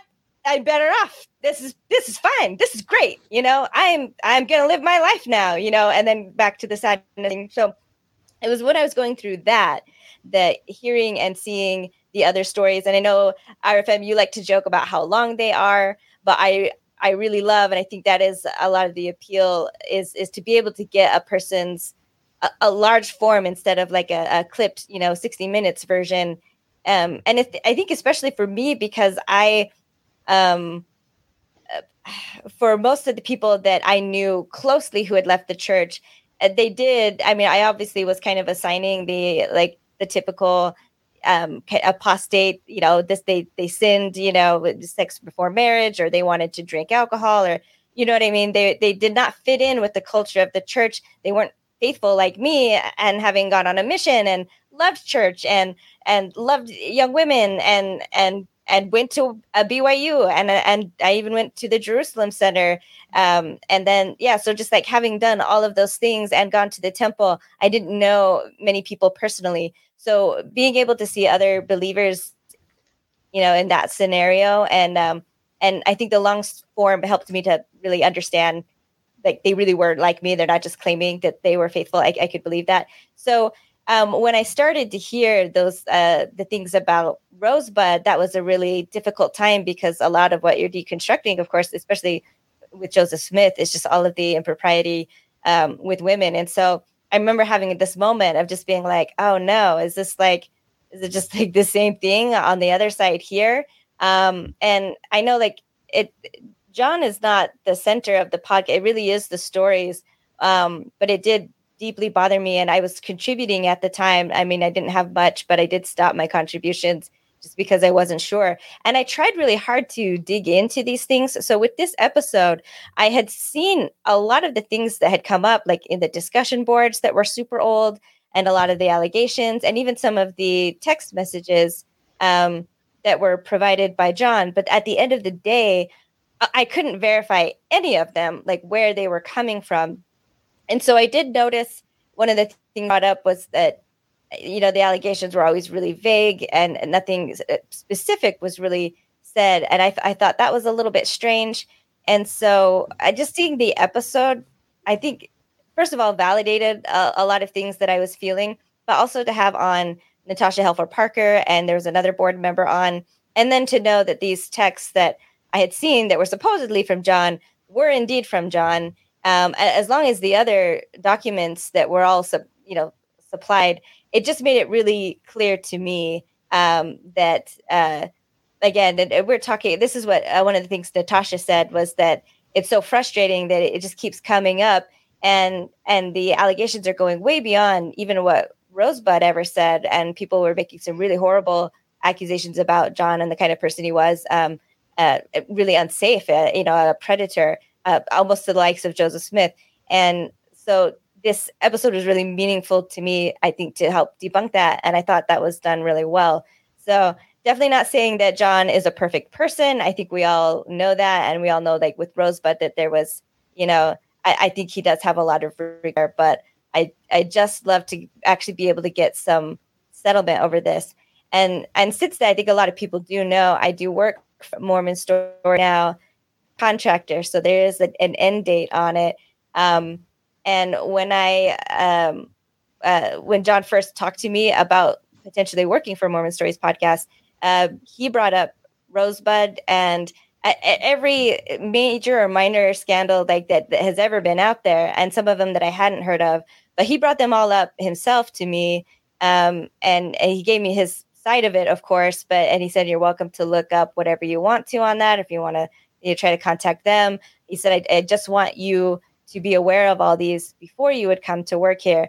And that was just a huge thing to me, that he wanted to be sure that I knew what all the allegations were, regardless of if they were true. He just wanted to be sure that I knew about them, and I wasn't surprised, and that I was still comfortable coming over to work. So I feel like I have a lot of respect for John Dehlin and where things are right now. And I really love working for Mormon Stories. So if you remember how this thing came about, Kwaku came in studio with us, did the show, and right after he was promoting that Midnight Mormons promoted that Kwaku was going to do an apology to John Dehlin. And then at the last second, they did a bait and switch on that. They essentially tricked people into thinking it was going to be an apology. And then they did this whole expose on the Rosebud scandal. And, it was years old at that point. And RFM, when you did this episode, I just remember thinking to myself as we went through all the data that, life is messy, humanity is messy and complex. How people navigate this life comes with lots of bumps, and we all learn lessons. But what became crystal clear in that episode was things weren't exactly the way she was claiming.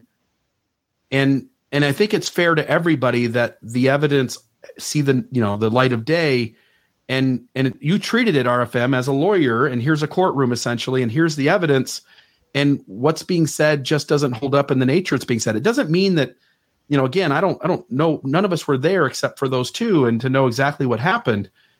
But at the end of the day, what the evidence is where we have to make the rational decision on how far we go. And I really felt like, Kwaku and those guys had given it a certain kind of treatment, and I thought it was fair and balanced to come back and show the other side of things. Yeah, I know, like people have gone to say that like women aren't safe with John Dehlin or around John Dehlin, and I've actually had not as many interactions as maybe people would assume I would for what I do with the show. But most of what I do just requires a few like check-ins with him here and there. But he actually goes almost too far the other way. I think, to make sure that that he's not ever putting himself or I into a position like where anything can remotely happen. So yeah. This is something where John has kind of almost fled to the other side of the spectrum where, so I think just the idea that people will still even say somebody tried saying this in a chat and I did mod it and take it off. Was that accusation that like women aren't safe around John Dehlin, and I just think that's ridiculous. So, yeah, you mean that just happened?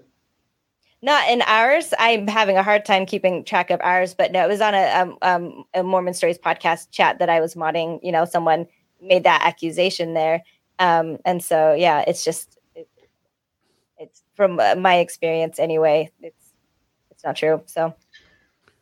Well, even though both of you are reluctant to say it, I'll be the one who'll come out and say it. Is that yes, John Dehlin is a perfect human being. Okay. No. And he knows that, I think, but I just feel bad that I don't know. I guess it seems like he's a person that a lot of people love to hate, and that's fine. It's fine if people don't like John Dehlin, or if they don't like his interview style or whatever. I just think that the accusation, this was something that Natasha brought up as well. And Natasha's a great person for this too, because I mean, obviously she's, a sexual health therapist. So she even started the episode with just talking about how important it is, like with the Me Too movement. And we really want to be open when accusations like this come out. And she felt that she and the board were, and the reason why things turned out the way they did was upon investigation, they didn't have merit. And so, but she wanted to make that very clear at the beginning, that this is not like women lie, and you can't trust us or whatever. So I appreciated that. And then I just think she's obviously a respectable person in this. And this was what had bothered her, was just the extreme level of where the accusations go. So, so that's it. Yeah. Right. And just reflecting a little bit on that episode, we just happened to be in a fortunate position at a fortunate time in that Rosebud had been bringing this up every 6 months to a year, consistently, these vague amorphous allegations for about a decade as of the time we did this. And the most recent permutation of that was Kwaku L going on and doing his little bait and switch that you talked about. With Kate Kelly. Bill. But the reason that was helpful is because finally the board of directors at Mormon Stories, what's it called? The Open Stories Foundation, right? That's the name of the company. And the board of directors had finally had it because they had been holding on to this information. And when I say that, I mean the documentation that shows that Rosebud is making this up, that she is fabricating her allegations, and especially her, what was it? It was her email that she sent at the time that she was being let go, which was basically a blackmail email. That was enlightening. Black email, you could almost call it. And we read that, but we just got there on the cusp of it because finally the board of directors, they've been holding on to it, hoping she would just go away. Just stop, get on with your life. And they wouldn't have to go public with this information, which they had already shared with her. She knew it already existed. She's making these allegations in the face of information that she knows contradict what she's saying, but she's banking on the fact that nobody's going to bring up the actual documentation. And we were fortunate enough that at that point in the story, which is about 10 years of this stuff going on, that the board of directors finally had enough and said, okay, look, we're going to let you look at this documentation. You have our permission to put it up publicly, and we're going to come on your show and talk about it. So that was very fortunate on our part. I will say that Kwaku inadvertently led to that episode because he was the latest one to try and capitalize on this. And he actually had texted me at some point before the show when he knew that I was going to be doing this show. And he predicted that I would be going down in flames by the end of that summer. That was in April, I think, of 2021. So April of last year, I think we did that show. And he said I'd be going down in flames by the end of the summer. I'm not going down in flames. He's talking about werewolves and witches over on his own podcast, and God bless him. But his prognostication is about as good as Joseph Smith's. Yeah, you went down in flames about as much as President Nelson did. Yeah. And I know we've spent a lot of time on this one, and I think we're ready to move on to another one, or even some calls if you want to do that. But I did just want to say, some of the extreme allegations are not from Rosebud, so I don't want to give that kind of false impression and dump everything on her. But just some things have extrapolated from her information, and just like how gossip just kind of tends to grow and get uglier. And at worst, like the more it gets spread around. So I just wanted to clarify that that not all of it is from her necessarily. So. Oh, well, and thanks for clarifying that, because Rosebud never alleged anything. She never gave any facts. It was all, oh, he was bad, he was horrible, this, and it was all insinuation. It was argument by insinuation. And when you do that, and I think we talked about it on the show, that when you do that kind of stuff, most people, I think, and certainly lawyers, look at that and go, okay, where are the facts? What is it you're saying happened? I don't want to hear how it made you feel. I don't want to hear a description. I want to hear facts about what happened. Give me the facts about what you're saying happened. She refused to do that over years and years. And it was because she refused to do that, that other people who are not looking at this quite as analytically, and perhaps with a certain prejudice against John Dehlin, were willing to take those amorphous non-allegations and extrapolate from them the very worst possible interpretation, and then call him those names. So I agree with you that Rosebud did not make those allegations, because she never really made any allegations at all. But she certainly put the chum in the water for the sharks to come and start biting. Yeah. She had said she was suing us as well, and that never happened. So just FYI, yeah. Well, did I not tell you I got the summons? Yeah. When are you showing up? Did I forget to mention it? Oh, I think that was like a year ago. They've already got a default judgment. Good. Love it. Awesome. I am seeing, this might be the most controversial one of the night. There's a lot of discontent in the comments I'm seeing from this. But I just the natives are restless. We're picking our favorites, and this one was really impactful to me. And I don't know, it's a lot of women in the comments too doing it, but I know, like, as a woman, this was something that really concerned me when I first heard these allegations. And I was really wondering just about the ex-Mormon space, if it's still, and in a lot of ways it still is, can be toxic in a lot of ways, deconstructing from patriarchy and things like that. People might think I'm also trying to kiss John's ass with this because I'm working there now.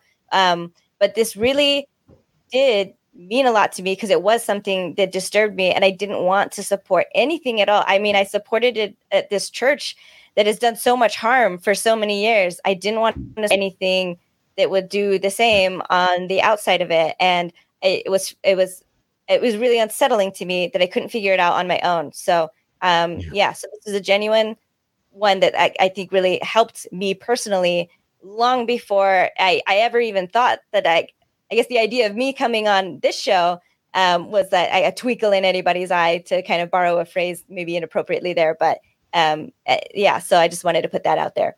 Yeah. I will tell you about Maven, I'm glad that impacted you. Hearing this for the first time tonight, how you felt about that show. I will tell you that, we've got 10 minutes of absolute chaos usually before the show goes live, because we get together, we make sure everything's going right. 9 times out of 10, it's not. Yeah. And so we're just going crazy and ballistic. And sometimes we'll have a guest on who's sitting there watching this. And I always tell them, this is how it always is, right before the show goes on. I knew that show about John Dehlin was important. I knew the information we had was groundbreaking and new. And that 10 minutes for me before that show lasted for about 48 hours. Wow. Interesting. Yeah. We've already gone through the list of our 5 favorite. We're at the 8 o'clock mark. I know that, Maven, you made a list of all the guests that we've had on over the first 99 episodes. Would you mind reading that, just so folks can get a feel for how many people we've had on? Did you make that list, Maven? I didn't make the list. Oh, you made it RFM? I'm sorry. Please. Then by all means, RFM, please. I don't need credit. I tried to get everybody on there because I know that when you start mentioning people, right? By the way, Dan Vogel, I told him that if he showed up tonight, that he would hear his name. So there you go. And I just started adding them up. I started looking at all the different episodes, and I couldn't remember necessarily all of the names, but I remembered an awful lot. I had about 34 names, and from people that maybe others have never heard about that have a remarkable story or thing they want to talk about, to some top-notch Mormon scholars. And Maven, why don't you go ahead and read those? Because I don't think, did I get Nicole in there? Maybe I missed Nicole. Maybe it's 35. We'll go through it, I think. And if not, then and I forgot her last name, so I'm so sorry, Nicole. We actually were texting today, so but Brent Metcalf, Dan Vogel, Cheryl Bruno, Thomas Murphy, David Bakavoy, Lila Tuller, Martine Dierich-Smith. Those two are on the Patriarchal Blessing episode. Lisa Killigan, she's the dance teacher at BYU. Alicia Franklin, that was the failure of the priesthood. And that one was a really close one to being on the show tonight. And I've seen people mention that one in the comments a lot too. Yeah. Jonathan Streeter, Chris Bloxham, Kwaku, Nadine Hansen, Natasha Helfer, Lindsay Hansen-Park, Spencer Wright, John DeLynn. This was a moniker, I guess, Lee A. Honer on the Brass Balls episode. Ben, I might be pronouncing these wrong, so I feel like it's like the general conference readout. Is it Ron Hada? I don't know. But Ron Hada. Ron Hada. He's the guy who I know who was actually nice enough to be in Seattle, take me out to dinner before this show, some months before. His last name is Japanese. I went to Japan on my mission. I know it's Hada, and I mispronounced it when I introduced him on the show. That's my claim to fame. Funny. But I think that's a hint now if anyone wants to be on the show, how to win RFM's heart there. But we also had Denver Snuffer. We had Kelly Whited-Jones. We've had Jana Spengler. And then, you do have Nicole on here also with the last name. But Kara Burrell, a.k.a. Nuance Ho. And she's called in a couple times, too. I saw. Also, of course, the illustrious Sandra Tanner. And then Tyler from the David Bednar interview. We've had Charles Harrell. We had a U.S. Air Force sergeant. We had Weird Alma. That was also really fun. Richard Dutcher, Susie Benson. We've had Black Exmo on and Mark Elwood. So, and then as people who participate a lot in the chat and call in, we have Don Bradley, Dan Vogel, Carrie Schertz, a.k.a. the Backyard Professor, and Jackson Washburn. Yeah, it's right. Interesting. I when I looked at that list, RFM, I thought, we've done 99. Nemo's been on. He did a fact-checking one with Nemo. Yes. How is Nemo doing? That poor boy. I understood he had some kind of a panic attack when he was on stage in Utah. I mean, I didn't know that. I wasn't there. I just know. I just thought leave it to. Well, I wasn't blaming you. To blast that photo out on the internet. I don't know if. I'm sure Nemo's fine with it, but I know he's fine now. Yeah. So. When I saw best wishes for a speedy recovery from the people in the States, Nemo. Oh yeah, people are pointing out that I was a guest on the show. Forgot. Oh, that's right. There was this the show about unveiling somebody, and I can't remember who. Yeah. I didn't even think of it. That's so funny. But yeah, I'm just looking at the chat and see who else that we might be missing. I want to shout out 21st Century Saints for also calling in and being in the chat quite regularly. Even this is very late over there in the UK. So definitely Jane and Alana deserve a shout out too, I think. So when I saw a list of people, we've done 99 episodes, and here are all these interviews and people who have been brought on, and then we've done all these historical episodes, and it's amazing to me how we covered that much ground in 99 episodes. I don't know. And I don't know if the next 99 will be, as good. I hope, sure as hell hope so. But man, we covered so much, and it's pretty amazing. Better. Yeah. I'm going to try. Yeah. Should we go to callers? Yeah. If you got another call or two, let's take them. Okay. Do you want me to cut the lines now or still keep it open for a couple more? How many more do you got done? How many do you have in the queue? I mean, just 2 in the queue, but that's all I've allowed the queue to be. So if we leave it open, that'll probably make for a full night. I wanted to just go really quickly through the slideshow because there's a bunch of them, and as we kind of close out, so people can kind of see all the ground that we've covered. But by all means, let's take a few more phone calls. All right. So Nemo will call in. The 2 that are in are it, and they both look like they're U.S. numbers. So sorry for anyone. Maybe they don't have a telephone in the emergency room. Well, he's back home now, and I did put up a comment from 21st Century Saints that they know that he is fine. So when I heard about it, I think I said something to somebody about how Nemo just wanted to finally get some quality medical care. No. Yeah. Okay. I've been to the hospital recently. They ain't that great. Yes. Yes, you've been waiting so patiently, almost an hour actually in the queue. It looks like. Oh, really? Yeah. But let's get your Okay, name and my your name favorite is episode. Susan. Susan? Hi, Susan. Okay, my name is Susan. Hi, and I just want to say how much I really enjoy all the hard work and research and sacrifice and time that you guys put in to this program. My husband and I just love it. And this is kind of a serious episode. I think it's episode 89, the manipulation, money, and sex abuse, Mormonism, and particularly the caller, Ruth, who called in at the end of the episode.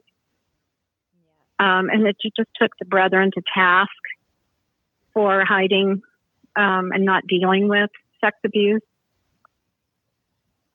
Mm. Ruth is one of the most memorable calls for me as well. And I need to redo it because I know, and Bill did actually share it. I made a short from that, and I put words on with some background images. The phone call, yeah. And I snipped. I kind of made a jigsaw puzzle out of it. I almost want to redo it and get that out there. That was again. powerful. But it was. Yeah, thanks for bringing that one up, Susan. I feel like that I think the show wouldn't complete if that one hadn't been brought up, if Ruth had been on up. And I hope that Ruth is listening. I hope so too. I want to give a little bit. Hey, Susan? Yes. Hi. Yes, I want to let you here. know what. Great. Thank you for calling. I want to let you know what Maven did is that she was so impressed. I think everybody was very impressed by Ruth's phone call. Maven was so impressed by it that she went and made a TikTok video out of it. And it was the first TikTok video Maven had ever made. And she spent hours and hours and hours on this 60-second TikTok video until she finally had it to the point where she thought it did justice to what Ruth said. And then she put it up. So I just wanted to give kudos to Ruth for that phone call and also to Maven, because it would be very easy for people who don't know all the work she put into it to think it was just snip, snap, and it's up there on TikTok. But this was at least 6 to 8 hours work, right, Maven? To say, like how long I was, but I just really was being, I think, perfectionistic about it, and she had so many good points, and I just really wanted to get, because it was more than 60 seconds her call was, but just to put it. Yeah. And I wanted it to be perfect. So that's partly why, but I did take, I think, more than 8 hours, if I'm honest. I worked through a night on it, and I'm really proud of it. So Awesome. Yeah. We should recirculate that. Well, it was so raw and so gut wrenching that, it was just so powerful. Yeah. So thank you. Thank you, Susan. And then I've got a question, Maven and Bill, the people who know how to do technology. Is there any way we can find that TikTok video and put it up right now? If there's not, just say no. Give me 2 seconds. I think I can do this. Yeah, I might have to search around for it. But let me go ahead and get our last caller on, and I can see. Yeah, and I'll put it on right after that. Okay. Great. All right. It's coming up. Okay. All right. You're our last caller. Thank you so much for your patience. Go ahead and give us your name. It's not on there. And then your favorite episode. I made it. This is actually Crisco or Burrell Bike. Shout out to the chat. I made it. Thanks. No, this one has not been mentioned, and it touched me greatly. And considering we're actually at about the 1-year anniversary of it, I thought that it was appropriate. A year ago this time, I was in the hospital after attempting to remove myself from the equation of life. And it was right as I got out of the hospital that you guys did the episode on the church's changing perspective, essentially, on humans that no longer want to be around. And I'm trying to be careful about using certain words. But that one, the chat was sharing lots of very powerful, positive stories. I think it helped grow a lot of us closer together. I made some good friends. A lot of people checked up on me after that, including some of you guys, and I appreciate that. I'm still here. Everything's going good. But just hearing all the important details about not only the changing church's stance on that topic, but also, frankly, a lot of the context behind why maybe they made that statement, changing essentially, I don't know if we want to call it a policy or belief or whatever, but it was an episode that I'll never forget, and I think it's something that we should all be willing to talk about more. So thank you so much. Thank you, Thank you, Crisco. That's a great call. I'm glad that it was meaningful to you. I'm glad it happened at a really good time in your life. Glad you're still with us. Hope you'll be with us for many, many more episodes to come. Yeah. And that was an episode that I didn't get to review, but I had seen it come up. And I do remember, like you said, the chat was full. That was definitely really, a difficult episode, but one that was very needed for a lot of people. And then before we wrap up, I had something else I wanted to say. So I just wanted to make sure that I let Bill know that before the show ends. Yeah.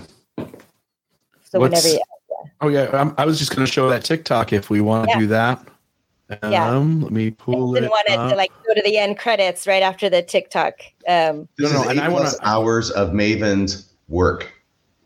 Yeah, let me pull it up here. It's actually going to take me to... I don't have the file anymore. I just need to share the audio on the screen as well. Share. And let's see here. This should be it, hopefully. I am just gutted. I'm 75 years old now, and I'm so glad to be out of that festival. Thank you so much, Mormon. You can't hear it? We could hear it, but it was delayed. So for me, I wasn't seeing anything initially. But maybe let's. Did you get sound? Honestly, the pictures in the background it's Ruth's voice that's the most impactful. So yeah. Did you hear any sound at all? Yeah, we heard sound. I didn't see anything. Yeah, but the sound is. I'm 75 years old now, and I'm so glad to be out of that festival. Thank you so much, Mormon Church. My son dying on his mission isn't enough for you. You have to gut people. Why? Oh, why? In God's name, didn't the bishop run to the aid of the children? You've got a mind, Bishop. You've got a mind.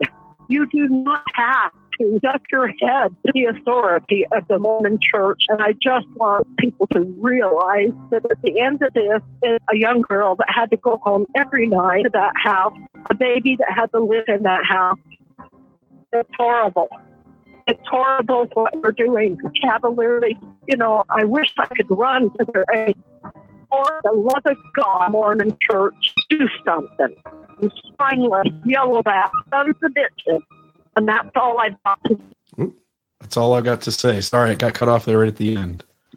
Yeah, mic drop. I have full body chills right now listening to that again. Yeah, that's amazing. I subtracted myself from the feed right there just to see if that would help at all with the replay. Amazing moments that we've had here on Mormonism Live during the past 100 episodes. And not all of them have been us. A lot of them have been callers as well, raising great points, making great points. Great participation in the chat. I was just going to put up, and again, you guys can hang around for a minute if you want to, but I was going to, if I can get this to do what it's supposed to. And it won't. Let's try. There we go. So, oh man. Okay, for whatever reason, my stuff's going really slow tonight, but I want to go through. So you've got the President Nelson's flight of death. You got the Two Hills Cumorah, the tar and feathering of Joseph Smith, the gold gifts, deeds, harsh measures, Kinderhook plates, the rise and fall of Alma as an apologetic, the day of miracles cease with Bednar and Wendy Nelson, the rules of the game, solving the LDS Church homosexuality issue, the changing landscape under President Nelson, the role of women in the church, the shame game, patriarchal blessing connection, Book of Abraham, Fair Mormon, and ad stromonyms, which I thought was really cool that you came up with that during the show. Fair Mormon and This Is the Show, Kwaku L live in the studio, Bigfoot Kane, the whole Dear Jesus, Brass Balls, Charlie Harrell, Contemplating Mormon Doctrine, Get Rid of the Facsimiles, says Faithful Mormon Scholar, with having Brett Metcalf and Dan Vogel on, the Brigham Young University's fight against modernity, past and present. I thought that was a fun historical episode. Bonnie Cordon, by the way, anything new on that? I know the last I heard from you, there was 13 people or so ahead of you. Those got through pretty quick. And suddenly it's like this long, deep pause. We're all holding our breath because the Florida officials are taking a long time to put all this information together for you. I made the request initially around the beginning of August, I think it was. There were about 13 ahead of me. It's done online. You can see the people who are ahead of you and who have to be served. They're like the people ahead of you at McDonald's, right? They have to get through theirs, and they show when they get through theirs, and they show as yours moves up. Mine has been at the top of the queue, and it has been marked as open, which I believe means that they're working on it for about 4 weeks now. And I periodically go back and check on it because I'm not receiving anything, which I should be receiving by email. Now, I do recognize the fact that their staff is probably limited. They may have one person working on this, maybe not even full-time. This is probably a big investigation with a lot of reports in it and a lot of concerns that the sheriff's office there in Orange County, Florida would naturally have about properly redacting it before disseminating it to somebody who's in the public sphere. So I understand that, and I'm not concerned at this point, but it has been about 4 weeks that they've been working on this request on this file. They've been working on this one for about let's say 4 times longer than the rest of the list combined. The other 13 people at least, yes.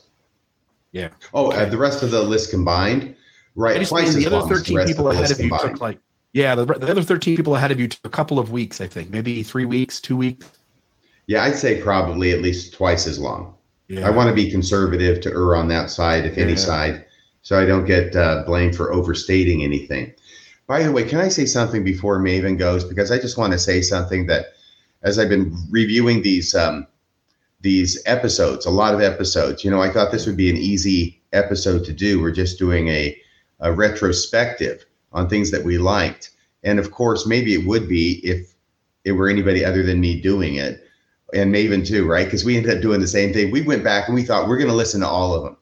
And we're gonna really figure this whole thing out, right? Totally can do it. For punishment. And then we started thinking, wait, there's too much. I mean, there's like at least 100 hours, probably closer to 200 hours to get through in a week, and that's a lot. That's a lot. So I did go through some, but the thing that really was overwhelming to me is I want to thank the audience. I want to thank everybody who watches this show for allowing me the opportunity to do this show. I love doing the show. I have the time of my life. I'm having an absolute blast with Bill and with Maven and with all of you. And I wouldn't be able to do this without you. And I know it may sound corny, but I just want to thank you for letting me do the thing that has been one of the most meaningful things in my entire 62 years on this planet. Thank you very much. Yeah. Amen. Ditto to that. I wish I went first. I wanted to give you the last word. I thought you would do much better than what I had to say. Bill, did you want to say something, or is it about what RFM said, or? No, I was going to sneak through the rest of these really quick, but if you guys want to give closing, it's up to you.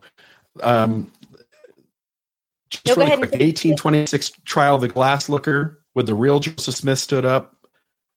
Mormon apologists, the second Watson letter, Mormonism and Masonry, gaslighting from Mormon leadership. Did God have sex with Mary?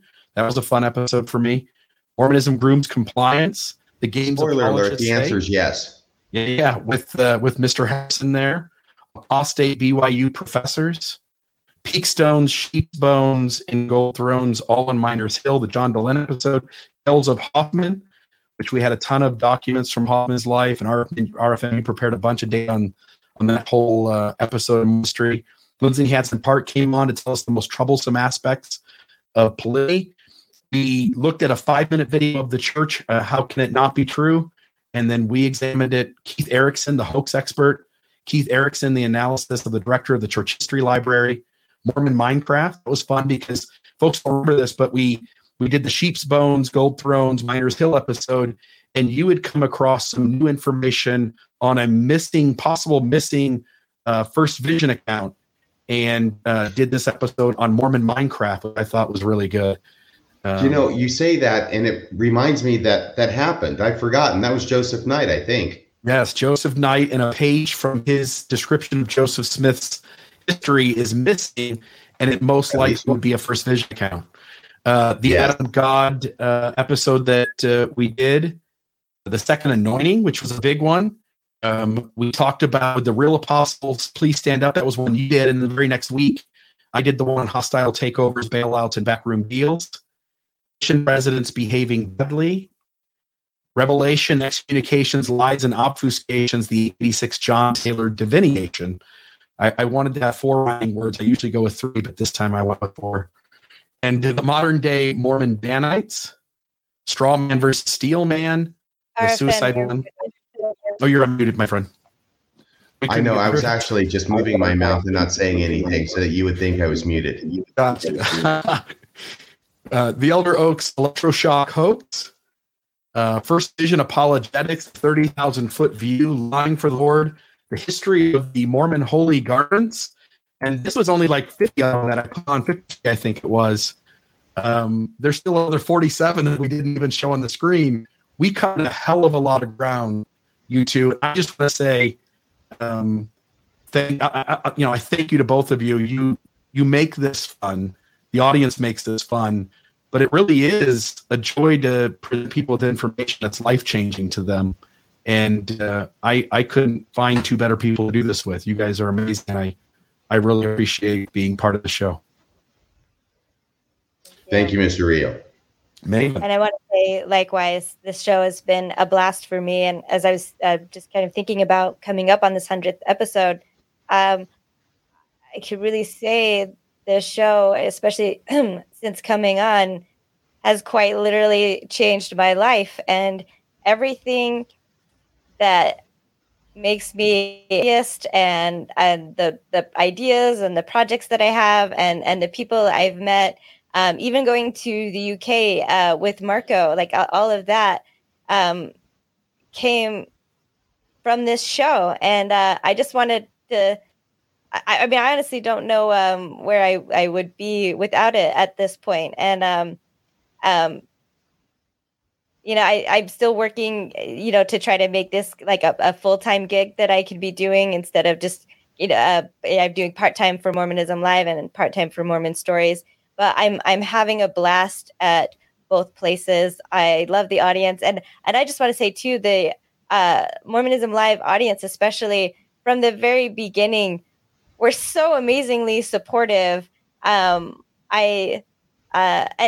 Continue to be, even through mistakes that are made. And I don't know. I just feel like I've been embraced and hugged, I guess, by everybody from the get-go when I didn't even necessarily have the chance to prove myself yet. There wasn't, I guess, that kind of a feeling sometimes where, like, if a newcomer is coming onto the show, and not everybody does appreciate my commentary, which is totally fine.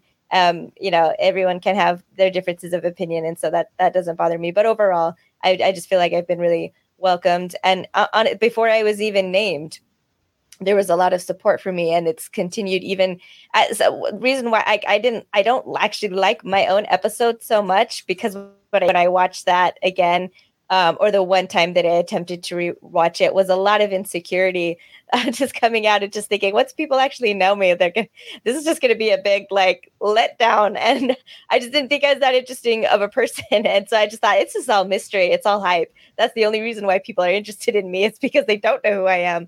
And, but I can honestly say nothing has changed. So I just really want to thank, first of all, Bill, for giving me the chance to try to help out with some of the problems on the show, which is funny because sometimes I don't, and sometimes I've caused more. But overall, I like to think that I've been a help, and I just appreciate that you gave me the chance for that. RFM, I appreciate the conversations we have. You've been a mentor to me, on and off the show, and I just really appreciate the things that you guys have done for me. And I really appreciate also, it was this that allowed me to work for Mormon Stories now. So my contract was just going to be temporary. I for I think just 3 months was initially all that I was going to work for them for, and that's has long passed, and I'm still working is because John has been so gracious with the surgery that I had to continue my employment there because I'm not able to work my normal fallback regular job, and so just even that opportunity to keep working beyond the point that I was initially going to, potentially end, helping out on that show as well. This is just, everything has been a huge blessing, and I love it. I love you guys. I love this is the highlight of my week still. I've said that before and it's still true. And I haven't started crying, so I'm actually really proud of myself for that, but I am feeling emotional about it, and I love you guys. That's what I want to say. I gotcha. Thank you so much, Maven. I'm so glad that Bill had the good sense to bring you on, because I was not involved in that in any way, but I was the beneficiary of his good sense and of your amazing abilities. Yeah, you're very intelligent and articulate, and the things you raise, RFM says this all the time to me in conversation to the two of us, that you add things that two of us would not have thought to add that was substantial to what we're talking about. And so we deeply appreciate you. Folks, we've raised about $2,000 tonight. I think that's great. The live audience is a small segment of the people who end up watching the show. If you're watching the show after it aired live, please know that we're trying to get to $5,000. The money we bring in, the only way we fund what we do here, pay our podcasters, pay Maven, able to continue doing content without feeling burned out, which happens in this business because you spend a ton of time making things at no charge, especially in the beginning. Folks, we survive on donations. We are a federally nonprofit, 501c3, so your deduction is tax deductible inside the United States. Help us get to the 5,000. That's the goal. We'll see over the next few days what happens. Also, take your favorite episode, share it on Twitter, share it on Instagram, Facebook, YouTube, wherever. Put it somewhere, and try to see if maybe we can give you more listeners and subscribers to the channel.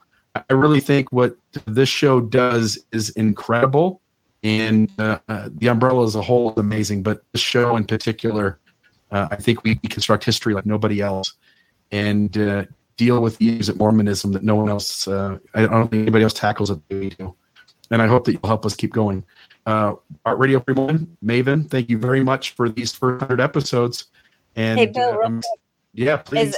What's the deadline on the goal that you want to get that 5,000 by? Let's say 1 week from today, so that we have time for everybody to watch it up until next week's episode. Okay, and I'll make good on my promise with my story. If we, you want this? This is a $10,000 story. It's only going to cost you $5,000. Yeah, anybody wants to hear Maven tell a story about sex toys? Pony up. I bet a $4,000 donation comes in here in the next few minutes. I did say it was PG-13, so no one's going to be too disappointed. I think, hoping for something that they're not going to get, but it is a funny story. So we love the new logo. We're using it on a lot of graphics, as RFM pointed out. I'm going back into the episodes and creating a better image for those shows, and including the new logo. And we really love that. You can purchase shirts with that logo and other designs from the umbrella in Mormonism Live specifically by going to Exmo shirts, Exmo apparel there. And otherwise, man, this has been a lot of fun. Anything else from you guys before we end it? No, just that I'm going to have to leave here presently because all this yellow is forcing me to go to the bathroom. You got to go. Okay. Have an excellent day. All right. Good night, everybody. Thank you so much. Love you. Okay, bye-bye, you too.